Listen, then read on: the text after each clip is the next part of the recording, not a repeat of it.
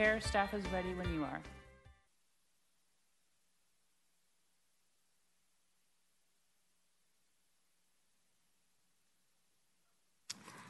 Okay, great. Good evening. Welcome to Monday, June 12th, 2023. And this is the Sacramento Community Police Review Commission. The meeting is now called to order. Will the clerk please call the roll and establish quorum? Thank you, Chair. May I please have all the commissioners unmute themselves for roll call? Commissioner Buenrostro? Here. Commissioner Carter? Here. Commissioner Carter Martinez? Present. Commissioner Espinoza Salazar? Here. Commissioner Guerrero? I'm sorry, was that me? Yes. Present, I'm sorry. Commissioner Johnson?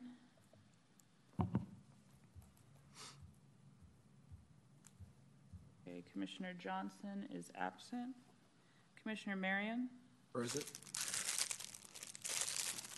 Commissioner Sample? Commissioner Sample is absent. Vice Chair Bliss? Here. And Chair Castillo-Crings. Here. Thank you. We have a quorum. Great. I would like to remind members of the public and chambers that if you would like to speak on the agenda item, please turn in a speaker slip when the item begins. For members of the public who wish to join virtually, please refer to the agenda for your Zoom link. Once you have joined the meeting and wish to speak, raise your hand to provide public comment. When we confirm that the public comment speaking period on the desired item has begun. If you are online, click on raise your hand on the bottom of your screen. In the mobile app, you can raise your hand by tapping the raise hand option on the More tab. If you are calling in via telephone, to raise your hand, dial *9. Then unmute or mute by dialing *6. Speakers will be called by the last 4 digits of their phone number. Members of the public, you will have 3 minutes to speak once you have been called on. And after the first speaker, no other speaker will be accepted. With that, we can now proceed with today's agenda. Now we're going to do the land acknowledgement. Please rise for the opening acknowledgement in honor of Sacramento's indigenous people and tribal lands. To the original people of this land, the Nisan people, the Southern Maidu, the Valley and Plain Midwalk Patwin Wintun peoples, and the people of the Wilton Rancheria, Sacramento's only federally recognized tribe, may we acknowledge and honor the Native people who have come before us and still walk beside us today and on these ancestral lands by choosing to gather together today in the active practice of acknowledgement and appreciation for Sacramento's indigenous people's histories, contributions, and lives. Thank you. Please remain standing for the Pledge of Allegiance. I pledge allegiance to the flag of the United States of America and to the republic for which it stands, one nation, under God, indivisible, with liberty and justice for all. Okay. So moving on to our first item on the agenda, we have our consent calendar. And the first item is our minutes. Do I have any anybody in the chambers that would like to speak on public comment, or anybody online? Thank you, Chair. I have no speaker slips and no people online with their hands raised for this item. Great. Any members, any commissioners wishing to speak on the item? With that, is there a motion for the consent calendar? Second. Moved by Commissioner Marion and seconded by Commissioner Guerrero.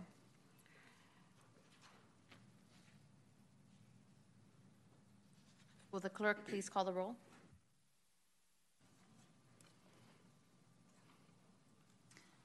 Thank you, Chair. Commissioners, if I could please have you unmute your microphones for the vote. Commissioner Buenrostro? Aye. Commissioner Carter? Aye. Commissioner Carter Martinez? Aye. Commissioner Espinoza Salazar? Aye. Commissioner Guerrero? Aye. Commissioner Johnson? Aye. Commissioner Marion? Aye. Commissioner Sample is absent. Vice Chair Bliss? Yes. Chair Castillo-Crings? Yes. Thank you. The motion passes. Great. Now we are going to proceed on to our discussion calendar. The first item is discussion item number 2, the Sacramento Community Police Review Commission follow-up log.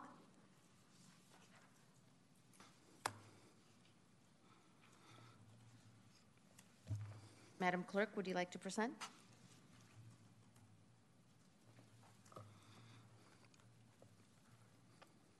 I have no presentation on this item. Any members of the public wishing to speak on the item?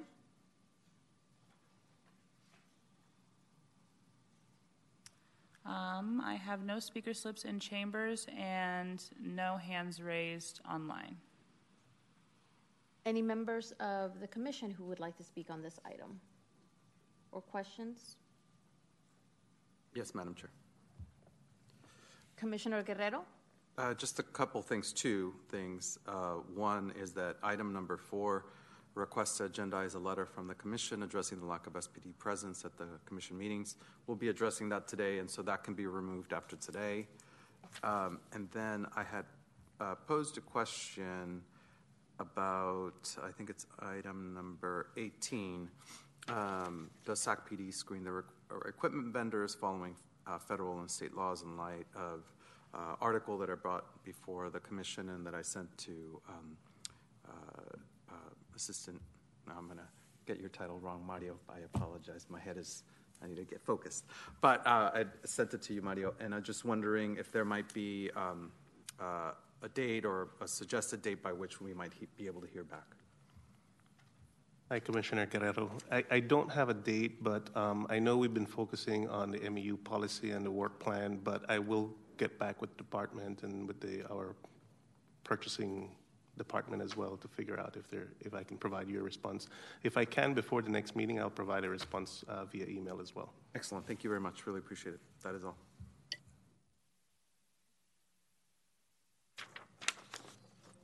Laura, you'll follow up. Great. I have Commissioner Bliss. Thank you, Chair. I have a couple of questions regarding the status on some of the requests that I've made back in March, one being a presentation on the search and seizure review that was conducted by the Office of Public Safety Accountability. Commissioner Bliss, can you tell me the number, please? That was number 1 on the follow-up log. Wanting to know that I was curious to get an update on the status of that. I understood that it needed to be presented to City Council first, and wanted to know when that would be happening. If the City Manager's Office had any timeline on when that would be coming before City Council. I believe on the 20th of this month, an audit report from the OPSA will be forthcoming, but I don't know if that is firm on the agenda yet, but I believe that's a tentative timeline. Thank you for that. I also wanted to know, and this one's more directed towards OPSA, was when we could expect the second quarter report to come out, and if they will. I assume it'll be in August, if not September, and just wanted to make sure that, or reiterate that we're still hoping to have that presentation, at least I am, for our August meeting. So just wanted an update on the timeline for that, when they can provide that. But I know Dr. Watson's not here at the moment, so no worries. We will hopefully get a response back after this meeting. And also was wanting an update on the request. Oh, sorry, my apologies. This is kind of broken up in an interesting way. Also was hoping for an update on the Inspector General's reporting and findings on its officer-involved shootings, and when the earliest that might be completed, so that we could agendize that at the point of or at some point this year. Okay. Information from the Inspector General. Sorry. Understood. Hopefully we can get that or an update on that as well between meetings. And also didn't get an update yet from the, I requested a legal memo regarding council rules of procedure related to the process on agendizing items on the agenda that are either within or outside of the scope of our work plan. And we had been told by the city attorney's office that they would provide a memo for us to that. I hadn't received that as of yet. If I'm missing something, just let me know, but just wanted to see if there was any updates on that. Sure, Steve Itagaki from the city attorney's office. I don't know the status of that, but I can certainly follow up with that and get back to you. Okay. Appreciate that. And then all right, there's one more that I was looking for, which was a presentation on the hiring process for the police chief.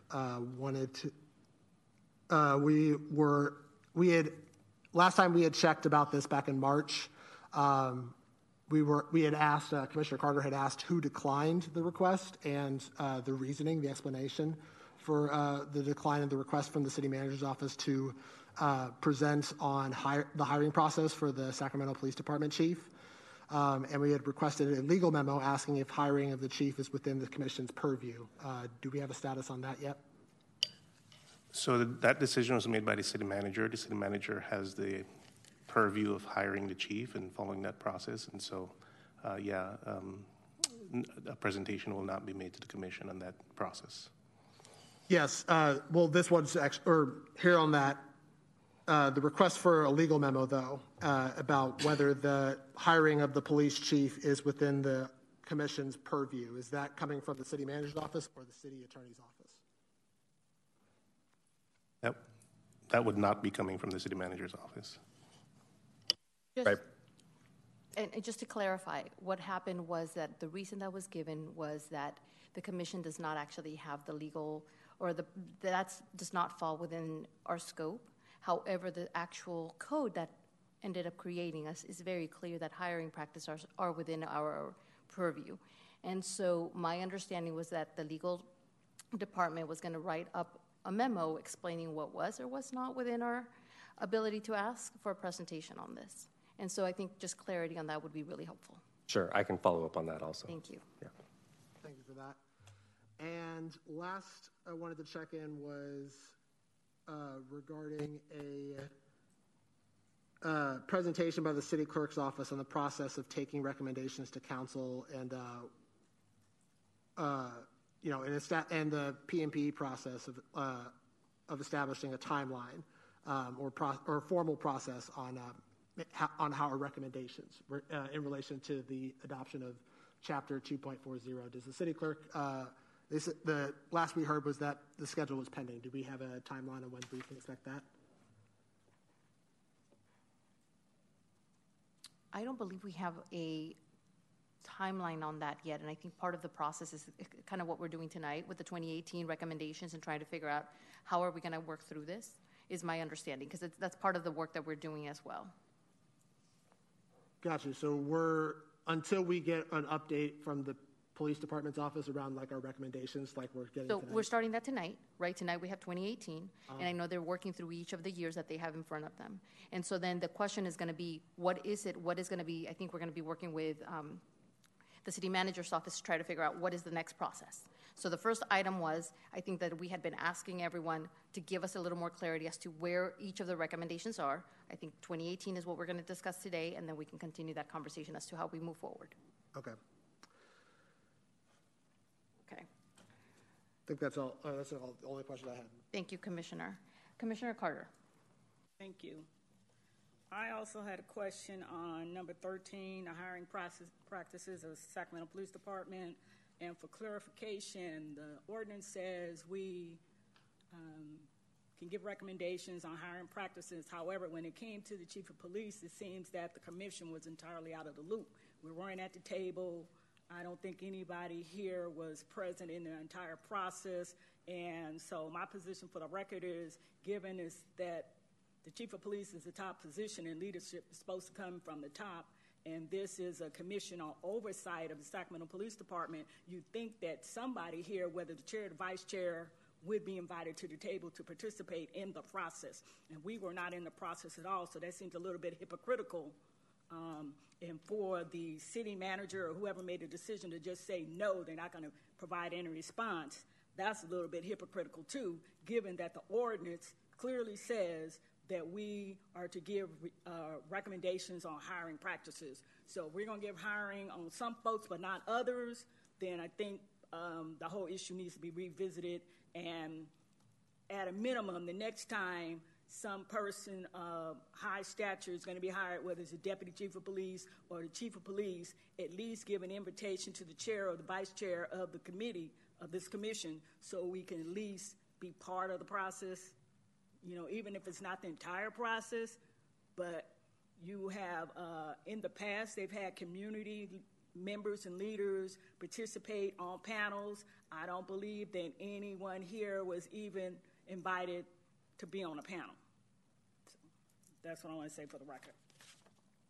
Also, number 19, regarding the professional standards unit, we have new commissioners here that may or may not know what the professional standard unit does for the Sacramento Police Department, and I raised the issue to put on the log that someone from that unit come and speak to the commission, and I see that there's not even a status update on that. It's just blank. So if I can get an update on number 19, I'd appreciate it. So here's the issue. The work plan is what the department will be focusing on addressing with the commission. That's why the work plan was adopted, and that's where the effort is going to be. This log will be secondary to that work plan, and therefore I don't have a timeline on these issues that are on the log. What the department will be focusing on in terms of submitting responses is the work plan that was adopted, that went to PNPE committee and was approved, and we're working off that approved work plan. But the log will remain here, and to the extent that we can get to the items on the log, we will, but I don't have a specific timeline or update for you on that. Thank you.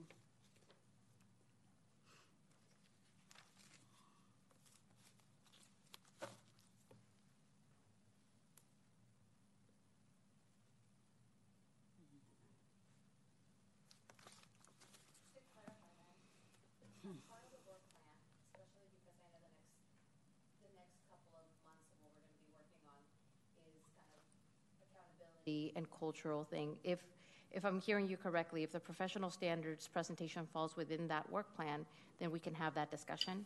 So that's right. So you have to tie it to the work plan, right? Got it. Your data request. Okay. Commissioner Carter, I will go ahead and work with you on that. Okay. I will follow up on the accountability and what we're working on that. Okay. Any other commissioners? Commissioner Bliss, is that a new request? You partially addressed it, honestly, because I think that Commissioner Carter's request absolutely falls in line with our work plan for the later half of this year. So if we need to make like a formal request outside of that, I'm fine with that. But yeah, just wanted to make sure. Yeah, but so let's step back. I think the frustration has been coming from every time we try to ask PD to give us information, and we get frustrated when they don't do that. I think the agreement has been, let's go ahead and make sure that we're prioritizing how many requests we want and how quickly we want those answered. And as long as we're able to tie it back to the, kind of what we agreed, and that's, I think, what we're being asked to do. Let's tie it back. And that way we prioritize, right? Because at the end of the day, it is true. If you end up having 20 requests, how do you want them to prioritize it? How do we want them to kind of organize themselves? How do we want to use each of these meetings? So I think what we're trying to do with the work plan is not that we're not adding new information, but I think we have to be cognizant of how we tie it all in. Okay. So I think we just got to work on figuring out how this is not a new piece. This is part of that conversation. Heard. Yeah, I'd be happy to work with you and Commissioner Carter as well on getting some of these other log request items. Yes, and again, I think again one of the other things we'll talk about later is also one of the other things that a lot of the new commissioners should kind of avail themselves of is kind of the ride-alongs and other things where you can actually interact with PD, understand some of the work that they're doing. That doesn't necessarily have to be tied into the log. So that's additional information that I just want to make sure that folks know that that is available. They are willing and have offered. So, but Commissioner Carter, I think it sounds like we will be reaching out to you and having that conversation. Thank you. Okay. Any other comments? Not seeing any from the commissioners. This is just an item is received and filed, so no vote is required. We will move on to our following discussion item. And this one is discussion item number 3, the Sacramento Community Police Review Commission proposed community outreach plan for the city MEU, which is the military equipment use policy. And I think the introduction to Lynette Hall, who's the city community engagement manager, but I don't believe she's here today. Great. So as everybody knows, we were supposed to have this item last month, and unfortunately we did not have quorum. Thank you for those that did show up into chambers. So really quickly, a couple of things that we've been doing and working through. The draft in front of you is a draft. A couple of you have raised your hands, and just so in full disclosure and transparency, right now, Commissioner Bliss, Commissioner Carter Martinez, and myself, and Commissioner Buenrostro are working on a smaller subgroup to try to figure out how to kind of get this process up and running, especially relying on their expertise in community outreach and organization.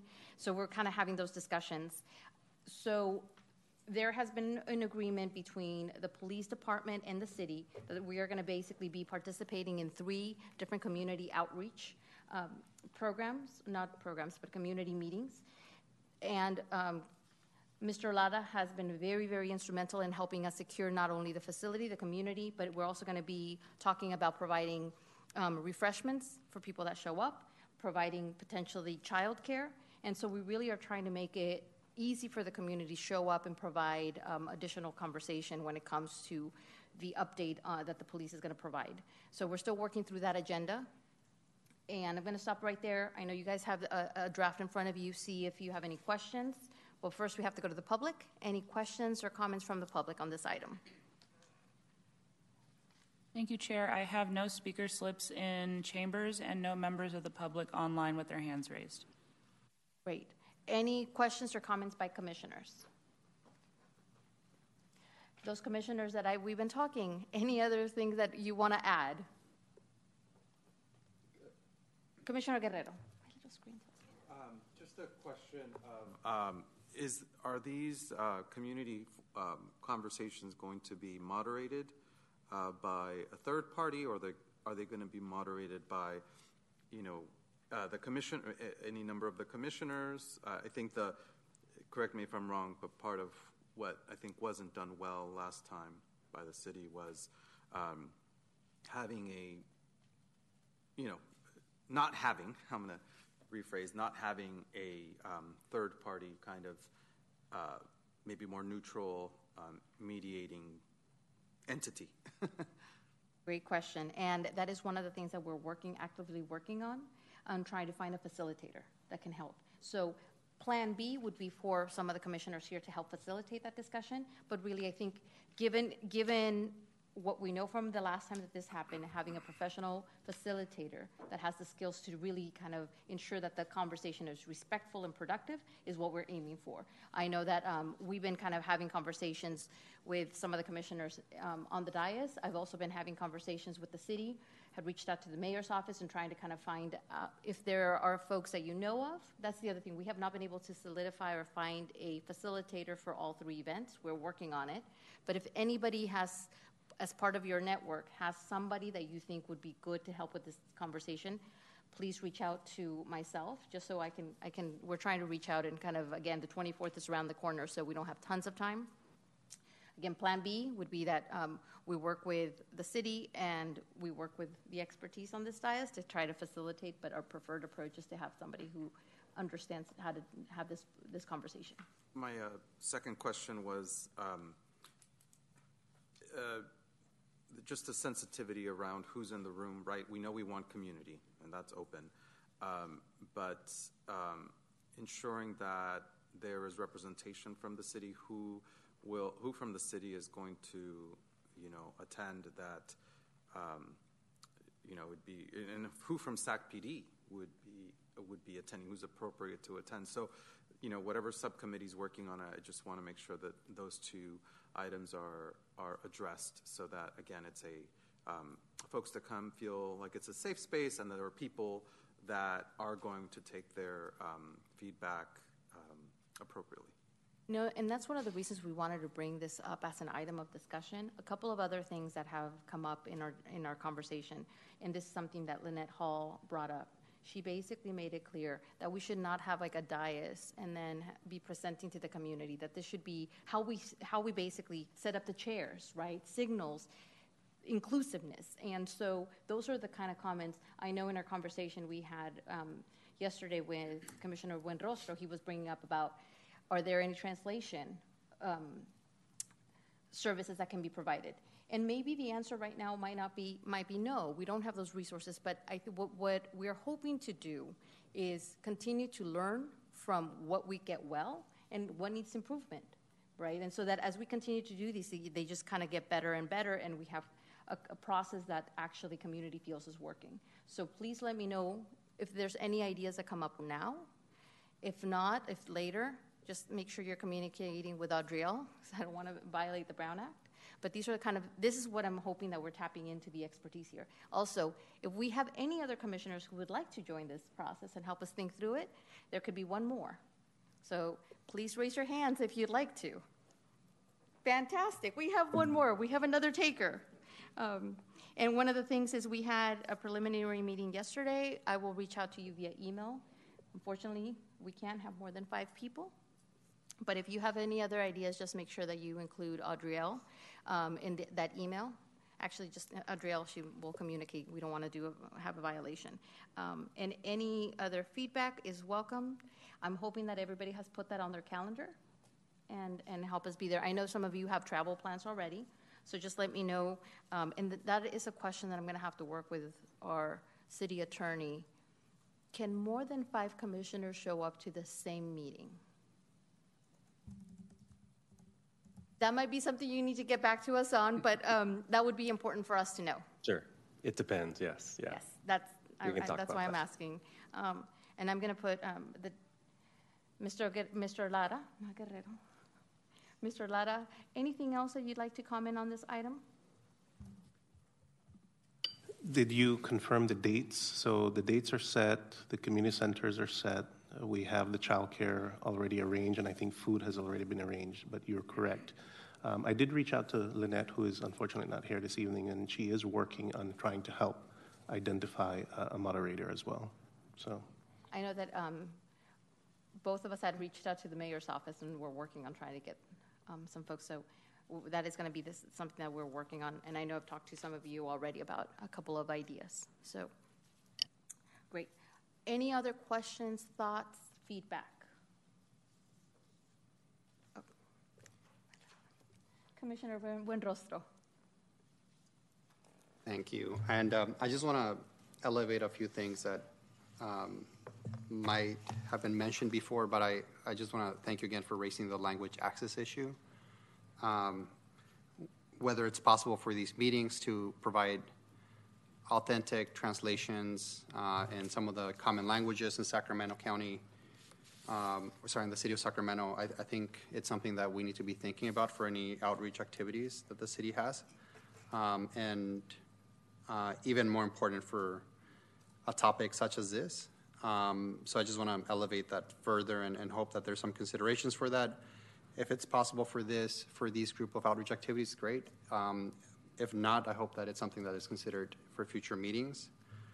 Another thing that I want to say that we mentioned in the conversations was just the importance of having a welcoming environment. So a few things that I think can help with that would be having food, having refreshments for folks, having childcare for folks that might be coming back from work during those times or need to find other arrangements. So I just want to elevate those as well. And then another thing that we have been talking about are just what what community groups we should be doing outreach to. So we're happy to help with any of the outreach activities, and I think it's something that we want to keep talking about, how we're going to do the outreach, what are the groups that we want to send it to, and I think it'd be helpful to have a good sense of how the city is going to be doing the outreach for these activities so that we can collaborate and add on to those activities. And then I just have a question about the survey, because I see that a survey was included in the plan. Is that something that we might be able to take a look at or review before it goes out? Or what is the timeline for that piece of the activity? I believe the survey is being worked on currently. I will see if I can get a draft available to the chair and vice chair before it goes live. Thank you. And would it be possible to at least have that be translated for different audiences? We'll work on that.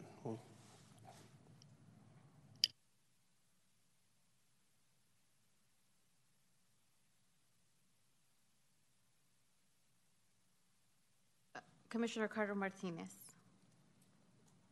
My question was similar to Commissioner Buenrostro's question.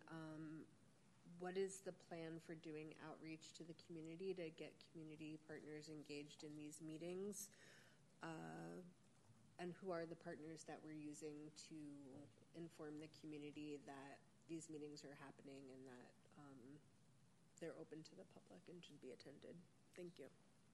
Thank you for that question. That is actually something that I was going to follow up with the city manager's office and kind of coordinate. And in terms of one of the things I'm hoping to do, that we can tap into our networks and kind of outreach folks, make sure that we're kind of amplifying not only through the city services. And I know that Lynette Hall had also had offered to use some of the PSA that she's able to do, and just really trying to amplify it. But again, I think part of it is once we have information as to what we can disseminate, how do we use our collective networks to kind of get that information out. Any other questions? Commissioner Bliss, I need to remember it's right in front of me. Oh, good. It's been a minute. Yeah, these are really good questions that we need to be asking, and I hope that we can, in addition to the survey draft, if we can get a response about potential for language translation services. I've been in meetings where it's possible for organizations to provide translators via Zoom if without having to necessarily broadcast the whole thing, but more just having people in their ear that somebody can dial in from their phone and be able to have somebody that's live, that's watching the meeting live, and then just translating directly into their ear. But that's one idea, and I hope that we can get some, at least some translation services, especially even just ASL interpretation would be super helpful. I also wanted to, make sure that we get an update too from the PD about materials during the presentation or during these community sessions. One of the things that we had identified here was making sure that there was not just a 10 to 15 minute presentation on the MEU policy, but also a handout that provides an overview of annual use statistics, demographic data that's been collected, budget numbers on the cost of the inventory, as well as anticipated policy changes coming up when it's brought back to the City Council for approval. And then also having a note taker who can compile notes from the meeting and allow these notes to be shared with community members in an anonymized format that just highlights some of the key takeaways, recurring themes, and any unanswered questions. As we're looking for a facilitator, I just wanted to check to see if we are also looking for or have somebody already in mind for note-taking purposes. No, but I made a note of it, and it's something that I will take back to see if we can do, along with the translation services as well, with the language access services. Take notes. I appreciate that. Yeah, and just for the public record, we'll note that as of today, we have locations confirmed for the Hart Community Center on Saturday, June 24th, as well as the Panel Meadowview Community Center on Thursday, July 6th in the evening, and then the Hagenwood Community Center on Thursday, July 27th in the evening. Thank you for reading those dates. Commissioner Carter. Yes, I see there's a suggestion that the community meetings be publicized through the local news channels. I think that's an excellent idea. I have found that in the past, when we just reach out to our regular stakeholders, that half of the community doesn't show up, or something else is going on. For example, when we did workshops at Hagenwood Community Center, the last time we did that, there was a barbecue going on outside the center. So half the people were at the barbecue and few people were in the room for the commission meeting. So if we reach out to Channel 10 and any other network that's willing to do a free, publicity of the upcoming meetings, maybe we can reach a broader spectrum of the community, and perhaps more people will actually show up and participate, because both of the workshops that we did in the past, a lot of the community was missing. And then at Bonnie Pinnell Community Center, there was a conflict. DOJ had a workshop going on, and the commission had the workshop going on, so the community was split. So hopefully on the dates that were chosen, there's no other community law enforcement type activity that's going on, so that everybody can show up in the room and not have to decide, well, I want to participate in the DOJ outreach, but I also want to go to the commission outreach, and then they have to choose. So that's what happened in the past. That's it. Thank you, Commissioner Carter. Commissioner Bliss. Yes, thank you, Commissioner Carter. That also reminded me around promotion. Absolutely agree that we should make sure that there aren't any, that we're getting this out as far and wide. And one of the things that I remember us discussing when we had talked about this with the city was having this promoted on the city's social media accounts, particularly like council members' social media accounts. And given their extensive list, to constituents, having these dates sent out to their full list as part of their, regular monthly newsletters or what have you. And also on radio, which I believe there was a potential for a radio program that might be able to promote these as well. I also want to encourage each of us, too, on this commission to be reaching out directly to our city council members to ask them if they will share these dates and locations on their social media pages and their accounts directly, in addition to what the city manager and the outreach and engagement department are going to be doing as well. But just to ensure that we're getting as many people here as we can through our elected representatives. The other question that I was going to ask was, in terms of elected representatives, we had talked about having at least, enough city council representatives to just be present, I believe, is what we had talked about. At each one, based upon where they are located relative to the location, understanding that they have Brown Act requirements that may limit them to no more than 3 at a time or something like that in the same space. But also in the ask, we should ask them too if they're able to attend the meetings there, at least if only to listen. Commissioner Guerrero.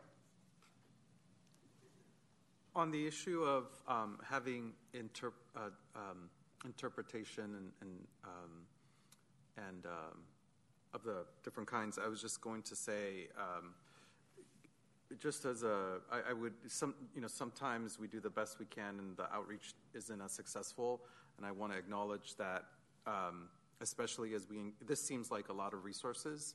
And I definitely appreciate the city for doing this. So I was wondering if we can do that upon request, right? If we, obviously we all need to do our outreach, but if we say, whatever is reasonable 3 days before the meeting, if we get a request for translation, interpretation if we have the resources, we'll make it available. Whatever is reasonable, as opposed to let's have it and then we don't necessarily need it. So just as a suggestion. That's great. And I just want to go back to what Commissioner Buenrostro said. I think at a minimum, if we're able to put out a survey, and the survey is, there's a lot of people that, among people that are actually returning that, I think that indicates the need for that language. But you're right. Again, we're not going to get everything exactly perfect, but the goal is that we continue to build success. And I have to echo what you just said, Commissioner Guerrero. Really appreciate the work that the city has been doing with us and providing all these services and making sure that we are kind of collectively trying to create a process that is going to serve the community well. So with that, any other comments? Commissioner Vice Chair. No worries. I'm sorry that I'm being so long-winded and taking up so much space.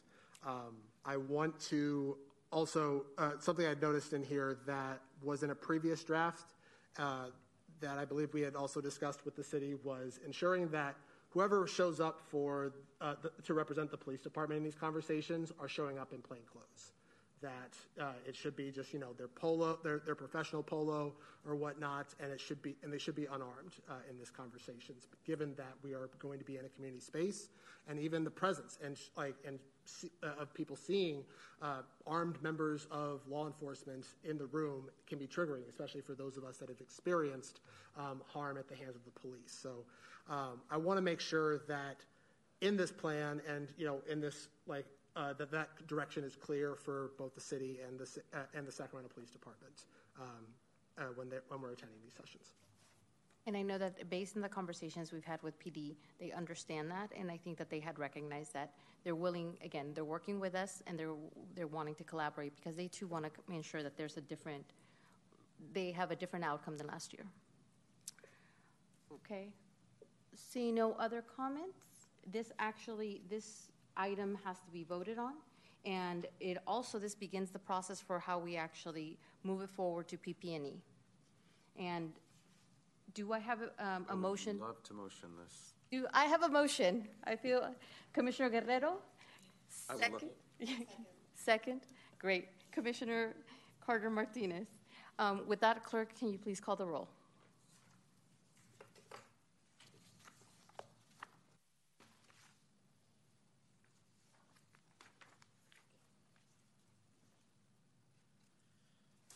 Thank you, Chair. Commissioners, can you please unmute your microphones for the roll call vote? Commissioner Buenrostro? Aye. Commissioner Carter? Aye. Commissioner Carter Martinez? Aye. Commissioner Espinosa Salazar? Aye. Commissioner Guerrero? Aye. Commissioner Johnson? Aye. Commissioner Marion? Aye. Commissioner Sample is absent. Vice Chair Bliss? Yes. Chair Castillo-Grings? Yes. Thank you. The motion passes. And we begin the process. With that, we're moving on to discussion item number 4, and this is the letter to the City Council for the Sacramento Police Department officer to attend Sacramento Community Police Review Commission meetings. There is a letter, and I am turning it over to Commissioner Guerrero for presentation. Thank you, Madam Chair. Commissioners, if you recall, we have a number of recommendations that we've sent to City Council. Among them was a package of recommendations to ensure that there was clarity of responsibilities and how the different entities, in particular in this case, the Sacramento Police Department and the Commission are to work together. It's not, Sac PD shows up as a courtesy. No, we are partners. They have to be in the room to answer questions, to have a back and forth conversation. At least that's the way I think is best serves the community.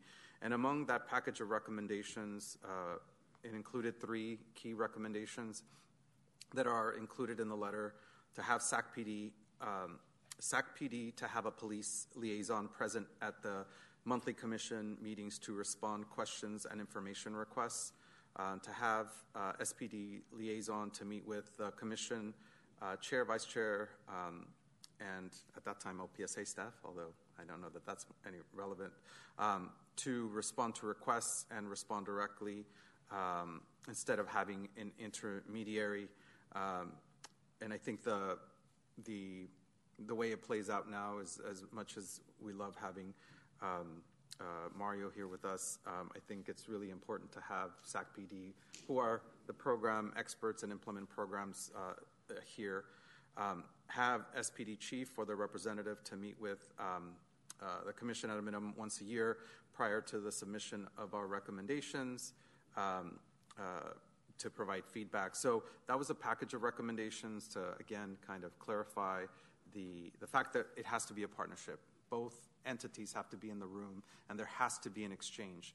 And I think that first one, at least from my perspective, there was direction for SACPD to be here, someone from SACPD specifically to respond to our questions and requests for information. And so this letter is a letter to the City Council reiterating those recommendations. One, which I just mentioned, which I thought was agreed to.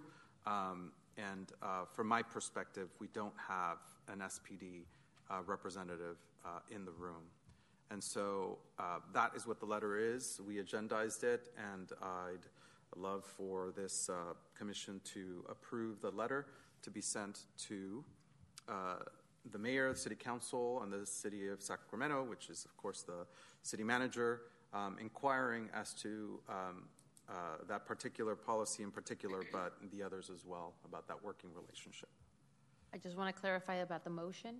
The motion is to actually have the letter forward to PP&E for consideration of it going to the council, because I think that's under the new procedure that we have in Chapter 2.40. Really? Do I have that? Is that correct? I'm looking at the city attorney.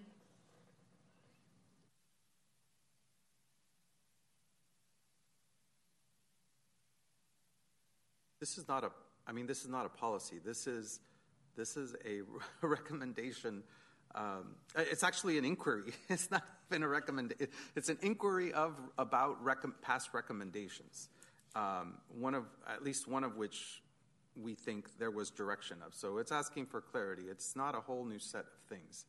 So I would think we could send it directly. Mm-hmm. That's how I understand it. I believe that's the case. I don't think it has to go to PP&E.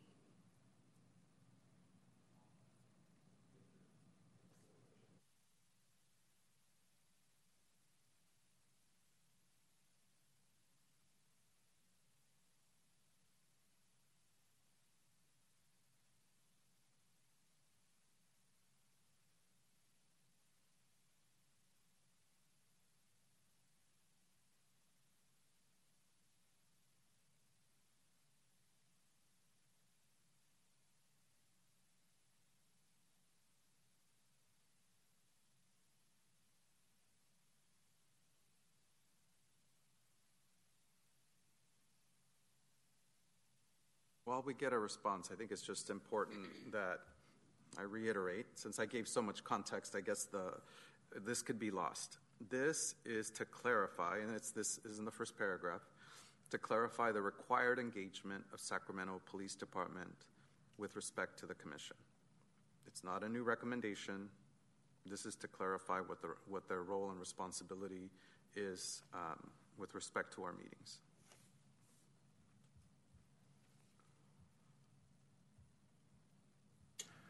Chair, the recommendation is, as it's stated, it is sending it to the PP&E committee. And No, I understand how it's stated, but I think originally we all thought that we could just approve the letter and have it sent to council. And I think that there is a lack of clarity as to the things that go to PP&E and the things that we can send directly to council. I understand that, like recommendations and things like that. I think this is just asking clarity for an action that council has already taken. even still, I think it would be part of that interpretation of being a report or a recommendation that goes to the council. And so that would be going through PP&E. But it's a recommendation that council has taken an action on. I understand that.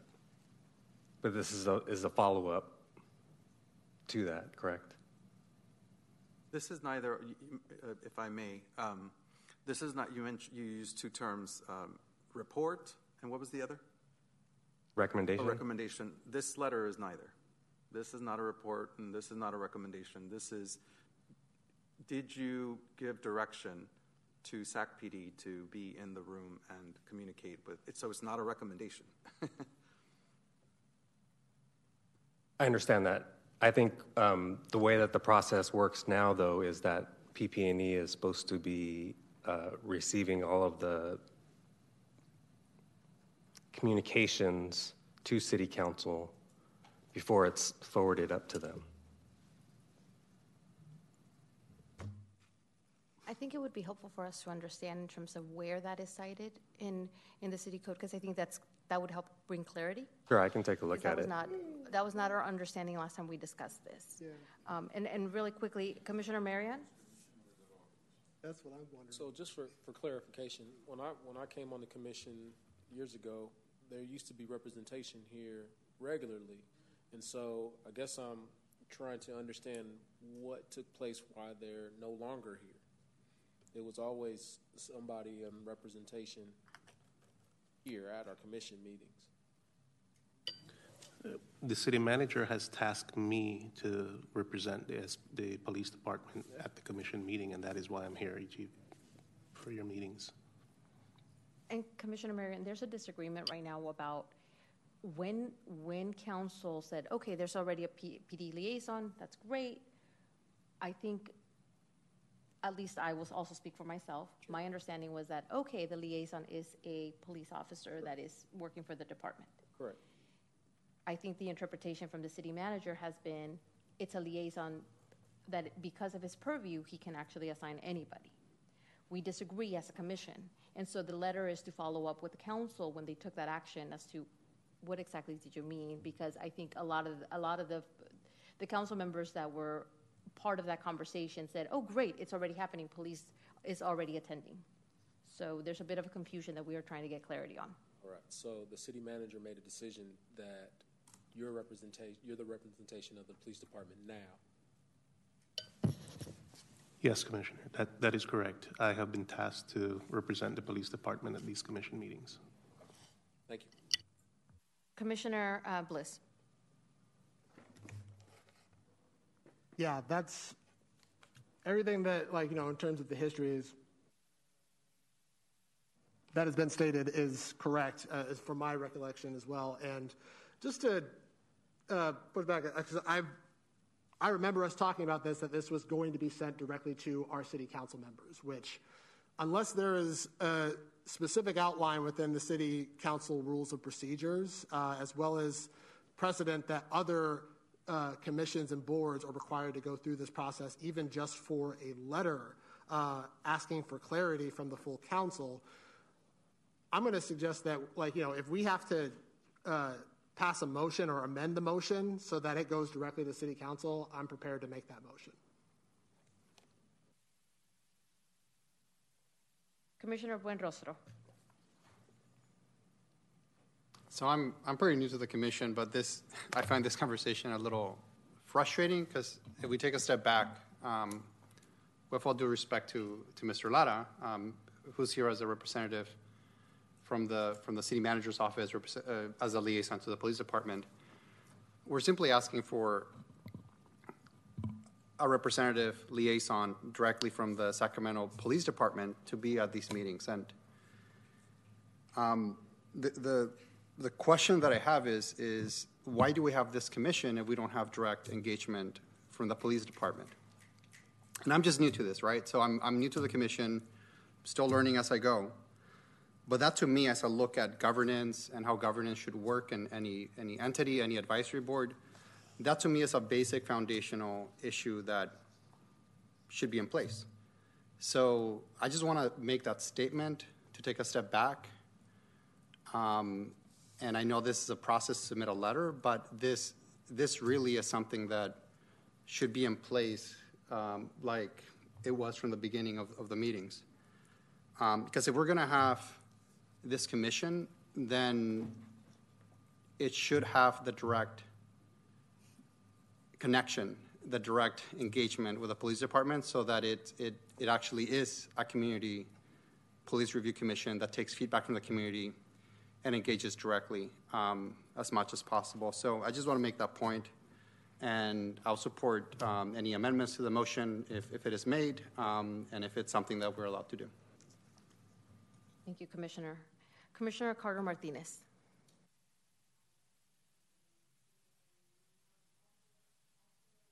Oops. Again, similarly, also a new commissioner and extremely frustrated with my time on this commission. We don't have a representative from the department we're supposed to be working together with to review, and that's mind-boggling to me. We never have answers to any of our questions. The follow-up is never done. It seems like all we do is fight about process with the city and this commission, and that's really frustrating as a new commissioner who's here wanting to do some work of actually reviewing the police department. So I don't understand tonight why we can't send a letter of yes or no to the city council and why we would have to go through PP&E. It doesn't make sense, and I don't understand if these are policies and procedures that are put in place just for our commission or if they're put in place for all of the commissions, because it really feels like we're being singled out. Thank you. Commissioner Guerrero. My fellow commissioners, I just want to say welcome to the frustration, unfortunately. One, just really quickly, there's a lot of good that actually has been done. If we really dig deeply, and it's why I'm still here, and I'm going to be terming out probably soon, I think. So, but for those of you that are here, this is why I try to get agreements on paper, and why some of these, why I push very hard for an internal ad hoc when I did that has a bunch of recommendations to be adopted, right, for the city to consider to adopt, so that it's clear, our relationship. And why is that important? Because it feels like we're on a roller coaster ride. The reality is SACPD was here for a while, then they went away, then we asked what the issue was, and they said, well, we're just there. We're just here as a courtesy. And I thought, wait a minute, this can't be a courtesy. We're a body that was created by the city to work with SACPD on issues that are important to the community.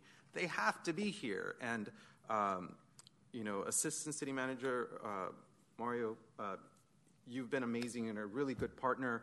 But and so this is not in any way directed you. There's, just like my colleague said, it is absolutely important to have a rep, that programmatic rep from SACPD that has the specific knowledge of the program's ins and outs here to answer those questions. And so, and I thought we answered. I thought the city had given the direction that that person had to be here. And if the response from the city, let me just play chess and think ahead. If the response from the city is, well, there's some ambiguity and it's, or a liaison from the city manager's choosing, I'm going to say that that's really unfortunate.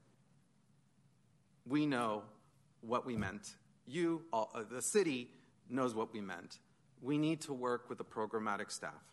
And so I just want to, to move us, I just want to give that context, but to move us along, I'd like, and this is a little complex as I'm working it out in my mind, but my motion would be to move the letter through the appropriate process. That means if we can send it directly, and I would imagine that maybe we have to inquire further, but if it's through the committee, that we send it through the committee. If it's directly to the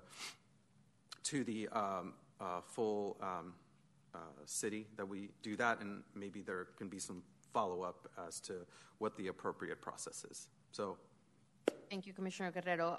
And before we take a vote on this, I see Commissioner Wayne Johnson. Yes, thank you, Madam Chair. Not to do a pile-on, but to pile on. On it, I agree with everything that I've heard here. I'm a new commissioner as well. On it, not new to the game, just new to this commission. On it, This commission was convened because of a very serious and endemic issue that impacted both the administrative side, a la the police and the city resources, as well as the community. I would make the analogy that without having a empowered representative from the police department, you're trying to negotiate a settlement of a marriage without either one of the parties being present. Doesn't work. Doesn't make sense. On it. If we're trying to bridge what has been a divide between police and their community perception of them, which is not always correct, on it, but in order to be able to get clarity around very basic issues in terms of why a policy was developed, how it operates, what has been its statistical bases, on it, you got to have somebody there present, and if they're present, it would head off a lot of the written requests that have to keep being filtered through this laborious process, in order to get it. So, I would once again just encourage the city management and the leadership of the police department that if indeed you're trying to embrace the community and cross that divide, you need to be a participant in that process. The people on this panel, this commission, were appointed to be representatives of the community interests out of their respective districts as well as citywide. We're here.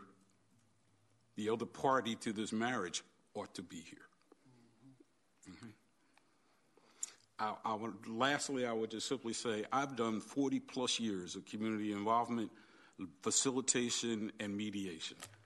I've never been able to cross the issue without having to be able to talk directly with the parties involved. That's really the only recipe for success. I'll shut up. Really appreciate the comments. Commissioner Carter. I agree with everything that's been said. I've been sitting here since 2017, and there's always been a SAC-PD representative, and prior to that, I was on the Community Racial Profiling Commission. There was always a SAC-PD representative present.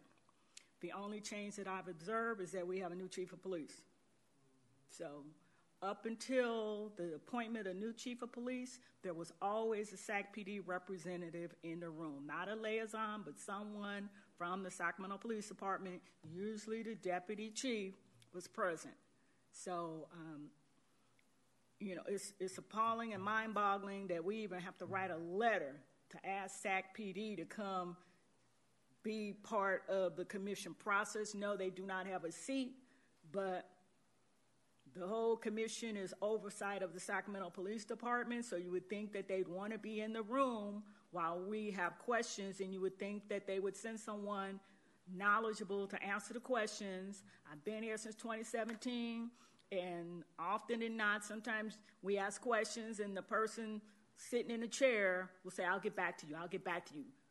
I would think that somebody at a high up level, deputy chief, that you have the confidence of your chief that you can answer some of these questions, and you shouldn't have to run it up the flagpole to your chief or whoever else.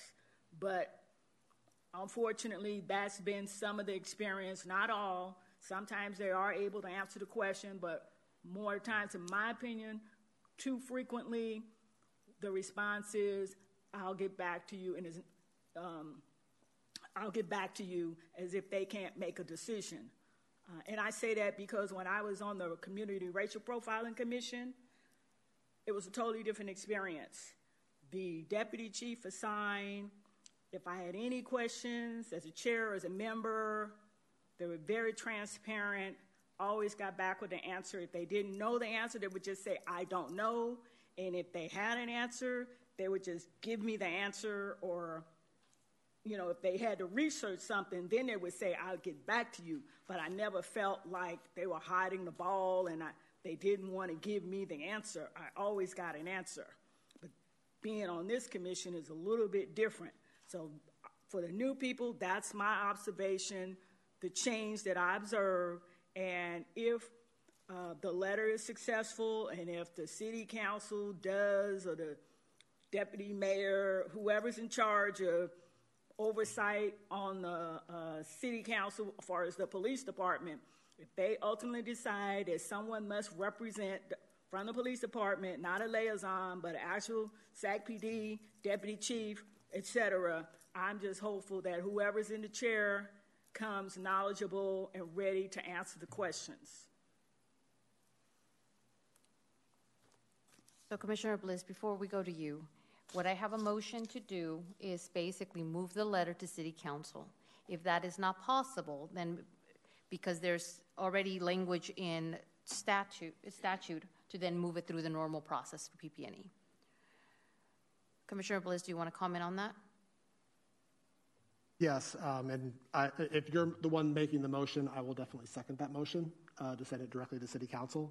I just wanted to agree with what all of my colleagues on this commission have said, and just emphasize that an observation that I made at a conversation earlier this year when we were talking about the process between us, the city clerks, and the city manager's office, was that the difference between us and other boards and commissions is that departments report to them for guidance and input. They're directly to them. And while we may be different in our function and in our ability based upon city code, the spirit is the same. Sacramento Police Department should be reporting directly to us for guidance and input in the formation and development of its policy and practices and procedures. And that's been the community's demand, and the city council's intention since long before I even joined this body, when the commission was changed in its form to be what we have today. And to this date, even here today, we still don't have that. And I don't think it's an accident. I don't think there's any confusion really within it. I think there's just a simple abject refusal to actually seek our input, because we are deemed, according to some in the department, a rogue or just antagonistic body, which we're just asking questions. We've been asking for data and information from the department that is supposed to be transparent and accountable to the community that it serves. And a lot of the distrust and decrease in satisfaction with the department and public safety as a whole, as we have noted and has been noted in the past community surveys that we have had presented at this body since I joined, could actually be cleared up if the department was just willing to even sit in the room with us, as was described before. And and as long as we are continuing to have to ask, practically beg, for their participation in just these meetings and having these conversations with us, they're going that transparency, that trust is not going to improve. It's actually only going to get worse. So, if there is a motion on the table to send this letter directly to City Council, I will second that motion. I just want to clarify. I think the motion that came from Commissioner Guerrero. Look, let me step back. I think everybody's definitely frustrated. I think there's two sources of frustration here. There's the issue about not having PD here, but the other issue I think for me that is coming up is, give me a process, make the process clear, and we will do our best to follow it. But I think as Commissioner Martinez outlined, it feels that we're having a lot of fights over process because there's lack of clarity on what to do. I think it's give me a layout that I can follow, and I will do my best to follow that layout. But when every time, things shift, especially in real time, there's frustration. I think that's what you're hearing from the commission right now. So I know that we're still figuring out the PP&E process. I think we are doing a lot of good work. Again, I just, really appreciate the work that we are doing to kind of have a really robust community input process. I'm not going to throw that away. I'm going to try to be hopeful that we can figure this out, but you can hear the real frustration from us. So with that, I think the motion is, absent any actual statutory changes that you can point to, in whether it's City Council rules or 2.40, that chapter that now governs us, the motion is to move this directly to Council unless there's something that prohibits us from doing so. If that is the case, if there is something that is already laid out, we will follow that process. I think that's what the motion is on the table. I'll second it if it hasn't been seconded. I think Commissioner Guerrero made the motion. I would have a second by Commissioner Bliss. Yours was a little different. It was to send it directly to City Council, and I don't see, unless the City Attorney's Office can provide us any direction on that, I think we can just make the motion that it goes directly to City Council without any provisions or stipulations. But, so if that's a motion, I will make that motion. Okay, now I have two motions then. That's why I want to be clear. I have two motions on the table. I have one motion that's sent directly to City Council. The other motion is to send directly to City Council unless we are precluded by some type of statute that we can kind of point to. And that I think I have a second from Commissioner Carter Martinez. So, City Clerk, City Attorney, what is the best way of proceeding here? So we have the initial motion was seconded, but the substitute motion by Commissioner Bliss does not have a second. Is that my? I have a second. Okay. I have 2 seconds for two motions. So you would take the vote on the substitute motion first. And just a point of clarification. If that substitute motion passes, but for whatever reason we are precluded from actually moving forward, what happens next?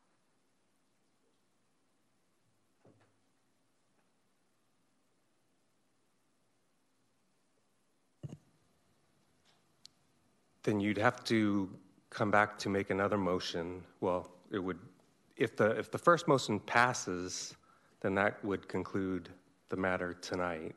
And if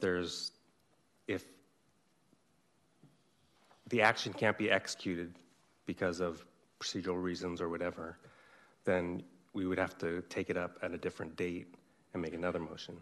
Okay. I think the end goal here, commissioners, is for this letter to get to City Council and for us to stop having this conversation over and over, because now this conversation happened back in April. It is June. And so I just want to figure out the most expedient way of getting this directly to City Council. And so I would ask that we go for the motion that was put forth by Commissioner Guerrero. That way, the alternative, just to make sure that I clarify, if you end up coming back and saying you cannot send it because 2.41 of City Code says you can't, at that point, do we need to have another meeting and have an actual official action before we can move forward? Yes, because the commission would not have given direction on what to do after that point. Just to make sure that I understand. What you're saying is if we give direction as to what happens next, then we don't need another action. I'm sorry. So you're saying if we give direction to send it to City Council, if not to PNPE? Correct. Correct. Then that would not require an additional vote to be taken to do that. So, again, for expediency's sake, because I don't want to have this conversation again, I think we're all very frustrated about it. The motion that I would like to put forth, if everyone's comfortable with, is 1, send it directly to City Council. If there is statute and City Code that precludes us from doing so, then we go through PP&E, but only then. Madam Chair, I had my hand up for a while. Sorry, Commissioner Guerrero. Yeah, that I agree with you, but we have a second motion that takes priority, and I would just echo what the chair said, and I would ask my colleagues to, 2 things. One, if you can, I don't know if it's possible, take back that motion, and I'll tell you why. I did see that as a possible issue, which is why I phrased the motion as I did, but secondarily, I'm just going to ask you all, and I hate to do this end run, but honestly, I'm just going to be a moment of frustration, honesty. Just send the letter to your council member and ask them, and almost kind of demand that this does not work if SAC PD is not here. So that is not part of the motion.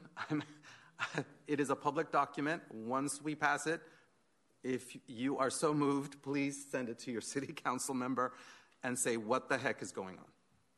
Yep. Yeah. Thank So you. with that, Commissioner Marian, sorry. So why can't we do all three?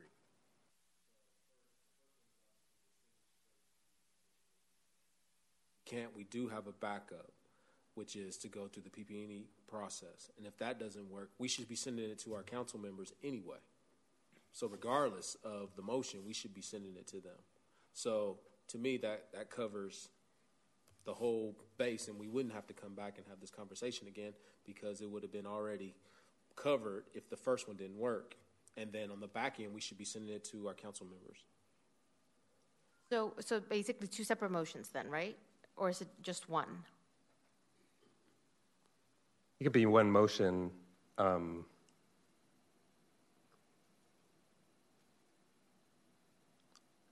However, what the commissioners do with the letter individually. No, I understand. Okay, so why don't we do this? Let's go ahead and vote for. Let's go ahead and have a vote for Commissioner Bliss's point of order. substitute, which is just send to council, and then I think I'm just going to make a motion that if that doesn't work, then send it to PP&E. That way you have direction. But either way, I think everybody kind of has heard. Yeah, I agree with Commissioner Marian and what everybody else has said. I did not mean to make this like a long or laborious process or confusing in any way. If we can amend the motion so that it just has all 3 of those things together within the same one, then I will withdraw my motion so that we can amend that the first motion to do that, if that's possible. Can we do that? You can do that, but what I was saying was that what the individual commissioners do with the letter once it is adopted by the commission, there is no motion that's required to do that. Right. Right, agreed. So I will withdraw my motion. We can amend it as is, and it'll go to the city council one way or the other, period. Great. Okay, so with that, the substitute motion has been withdrawn. The motion now is, and I think I already have a second, send it to city council unless we're precluded by statute. And either way, individual commissioners have the letter. Okay. Clear as mud? Perfect. So with that, Madam Clerk, could you please call the roll? Thank you, Chair. Commissioners, can you please unmute for the roll call vote? Commissioner Boyne-Rostro? Aye. Commissioner Carter? Aye. Commissioner Carter Martinez? Aye. Commissioner Espinoza Salazar? Aye. Commissioner Guerrero? Aye. Commissioner Johnson? Aye. Commissioner Marion? Yes. Commissioner Sample is absent. Vice Chair Bliss? Yes. Chair Castillo-Crings? Aye. Thank you. The motion passes. Great. Thank you, everybody, for your patience. Okay, moving on. I just want to. Oh, Commissioner Carter has her hand up. Yes, I would like you to take item number 6 out of order. We have Attorney Keith Staten here in the audience. I'd like him to do his presentation. Then you can do item number 5. You and I are on the same wavelength right now. I was going to actually ask, we have our presenter here, and he has been patiently waiting. So we're going to move things out of order. We're going to go to discussion item 6 first, and then we are going to proceed to item 5. And just to give everybody a little bit of context, we were hoping to have this presentation in May. As you all know, as part of the work plan, we're starting to kind of tee up the things that we want to do later in the year. The first thing that needs to happen is we need to finalize MEU before we ask PD for additional presentations. However, that does not stop us from having our own presentations from other community leaders, other experts, and that is one of the reasons we've asked Dr. Staten to come and give us a presentation. One of the items on our work plan is right now the PD does not have an independent search and seizure policy that governs kind of how they do that. It's in each individual policy, and that is something that we want to look at more closely. But in order for us to do that, we actually need to kind of make sure that we have a foundation of knowledge, that we understand what it is that we're asking for, that we have a little bit more context. So with that, we've asked, thank you so much, Commissioner Carter. She helped secure this expert, and I would love to have him come up and give his presentation.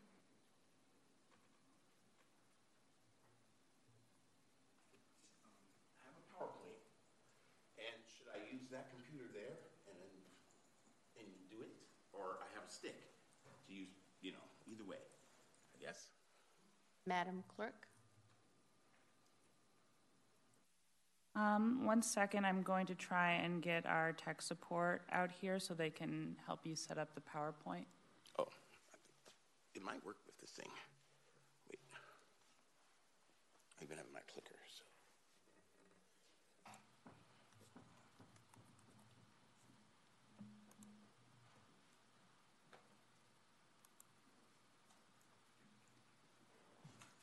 Hello.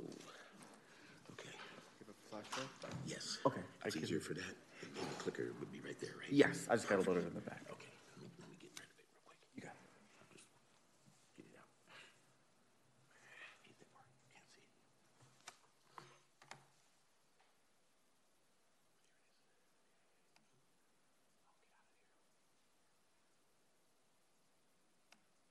Now, internet hooked up? Yes. I So can if get it. I have a slide with a couple of videos. Okay.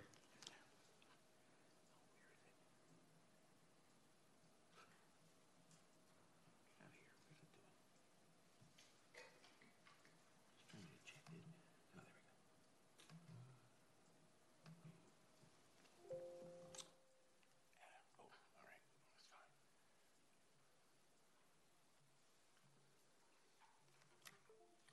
It is called.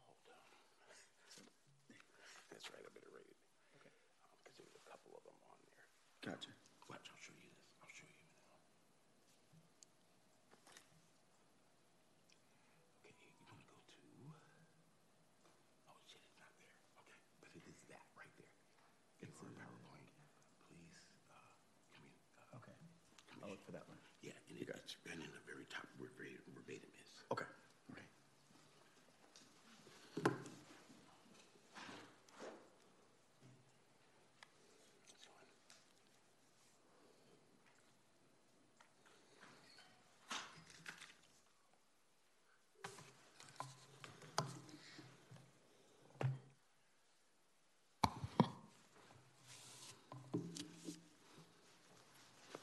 I want to thank you guys for allowing me to do this.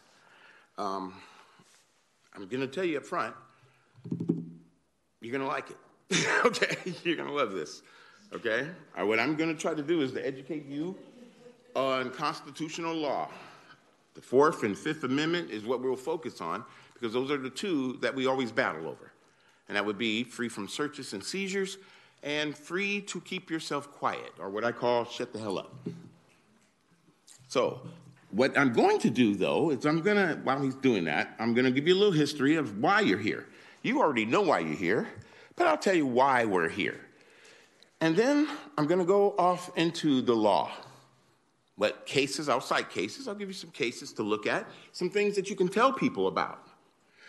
I'm going to go really deep into why do police officers detain people, what rights they have against that detention, what does the Constitution say about it? I'm going to talk a lot about searches and seizure. And when can you search certain items, people, homes, all of that. I'm going to move quickly, but, you'll have the PowerPoint and everything later, too, just so for time purposes, okay? And then I want to talk, a remedy or something, what do we do? Because I teach citizens what to do. I teach your rights so that you may exercise them in any situation. It applies to black, white, every size of a person, every person it applies to. Now, non-citizens too. So if you're walking the streets of America, everything I'm going to say applies to you, not just Sacramento, all over the land. So I think you'll be enlightened as to what the Supreme Court talks about and what the law really is and how we are applying it, or should I say, how law enforcement applies it. While he's doing that, I'll tell you, I've been doing criminal defense here in Sacramento for over 30 years. I've done high-profile cases. I've done a little bit of everything. I don't know, I'm probably got 30, 40 murder cases under my belt. I think I'm pretty successful, and I'm definitely an expert at this stuff that I'm about to talk to you about now, because I do motions all the time to kick out a case because an officer acted illegally. And when I say illegally, what we're talking about is violating your constitutional rights. Now, you know, you can violate somebody's rights and you can get paid. That's not what I'm talking about. We're talking about the violation of your rights as it comes to criminal prosecution. So, if you're ready to do this? All right, here we go. I call this Know Your Rights because it's very simple. But really, it's a historical and factual discussion about what your constitutional rights are and the criminal justice system. Or it's how to act, react, exercise your rights, which can save your life during any police encounter. Okay?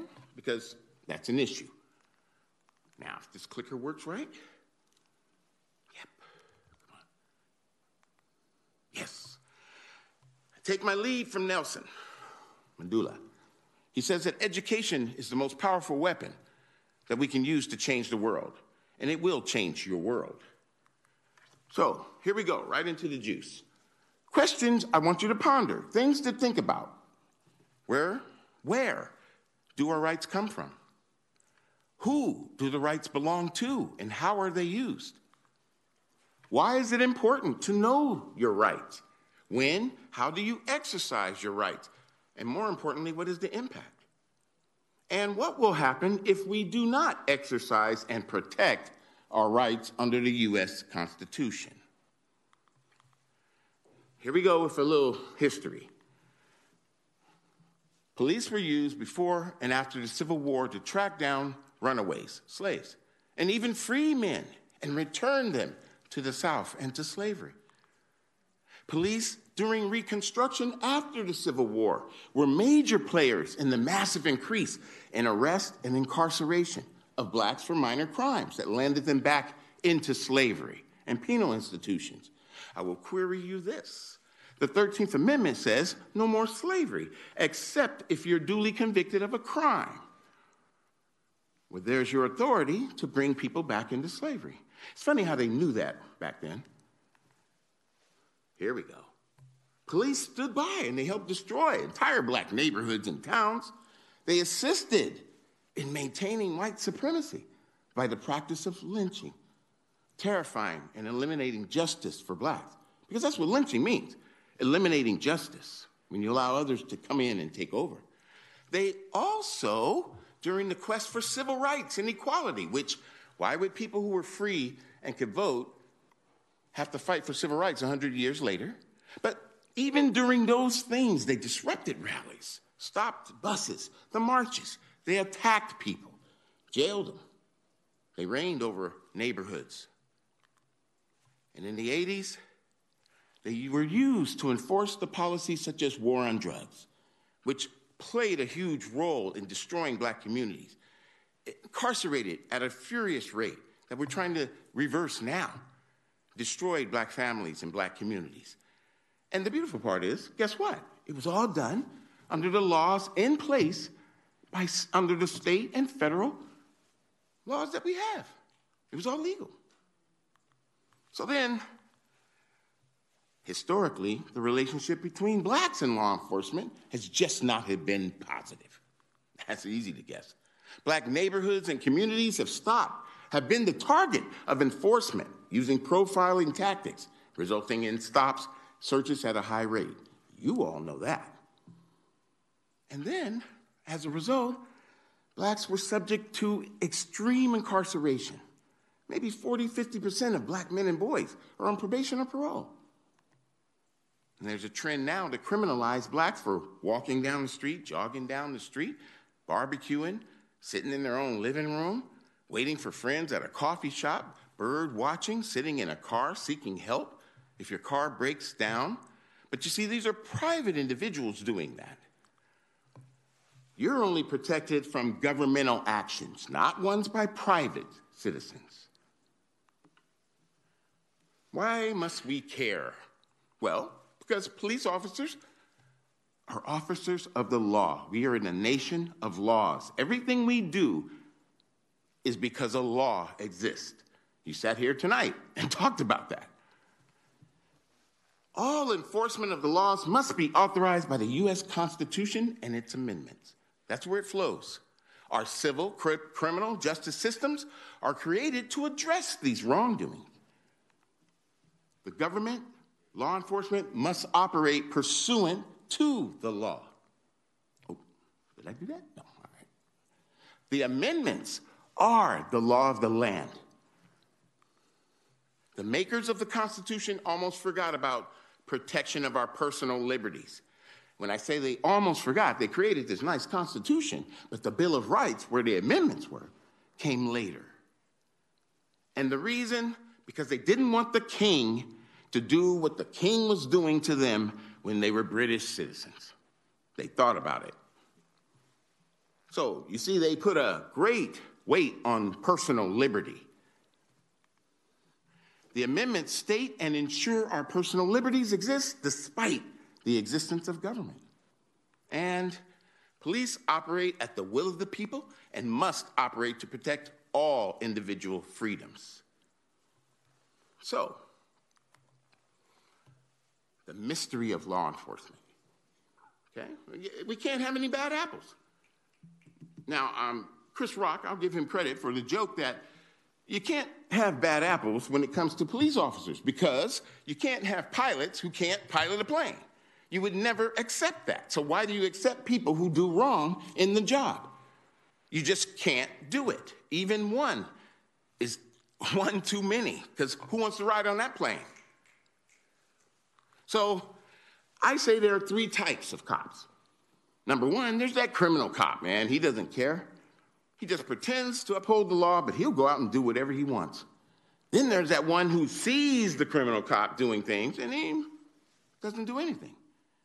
And we saw through prosecutions, he can be prosecuted too. And then there's the one who reports him, the good guy. And he gets fired, though, for crossing that thin blue line. So you got to ask yourself, is there a good cop? Well, are only good cops ones who are no longer cops? Think about that. So, I want change, you want change. We want change. When do you want it? Now.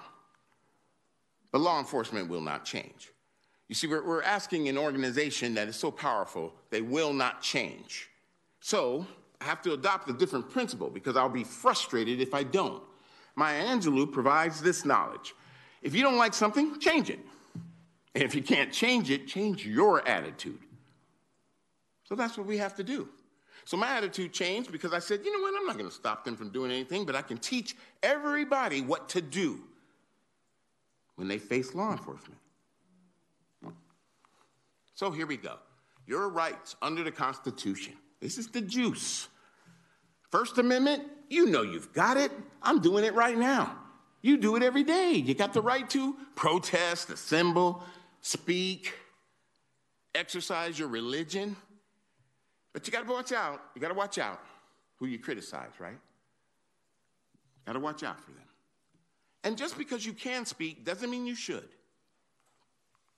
First Amendment, easy. Fourth Amendment, much more difficult because it protects us from the search and seizure from government. Seizure would be stopping me physically. Search would be searching what I have and where I'm at.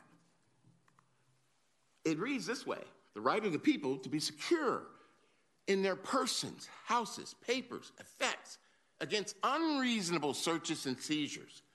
Unreasonable is clearly a word I'm going to be saying a lot of.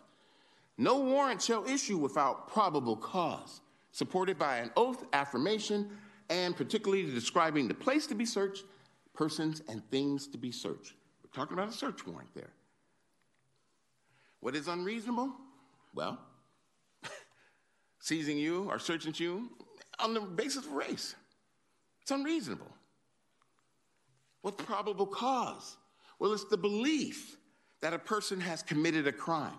It is more than a suspicion, a hunch, a guess, more than what justifies a detention. It has to be supported by a preponderance of the evidence. Feather on a scale. So it doesn't have to be a lot, but it's got to be something. Raising it from a detention to probable cause, to search.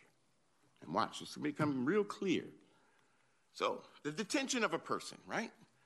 Law enforcement may, with consent, stop, seize, and talk to a citizen. Big word, consent. As long as you consent, they can talk to you.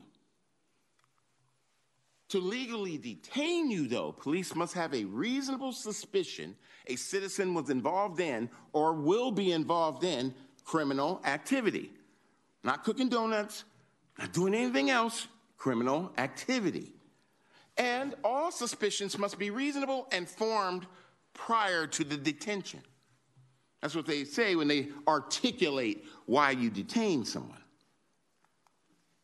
If a person is legally detained, then they may conduct a pat-down search of the citizen, but only when facts can be articulated, actually stated, showing why it's reasonable to believe the person has a weapon or is a danger to an officer. So I've got to have a reason to believe you're dangerous or you've got a weapon, and I have to articulate that. Any objects felt in that search outside of the clothing must take the form of a weapon. And the justification to believe the object is a weapon must be articulated. So not a baggie, not your keys, anything like that. If you are legally detained, law enforcement may ask you to identify yourself because a detention is not an arrest. If you're detained, all you have to do is give your name. And after a lawful detention, then there must be probable cause to arrest. There must be a reason to believe now the citizen has committed a crime.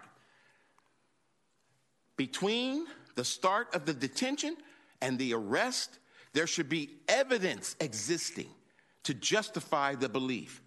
So I can detain you and not have evidence, but to go further and arrest you, I need something.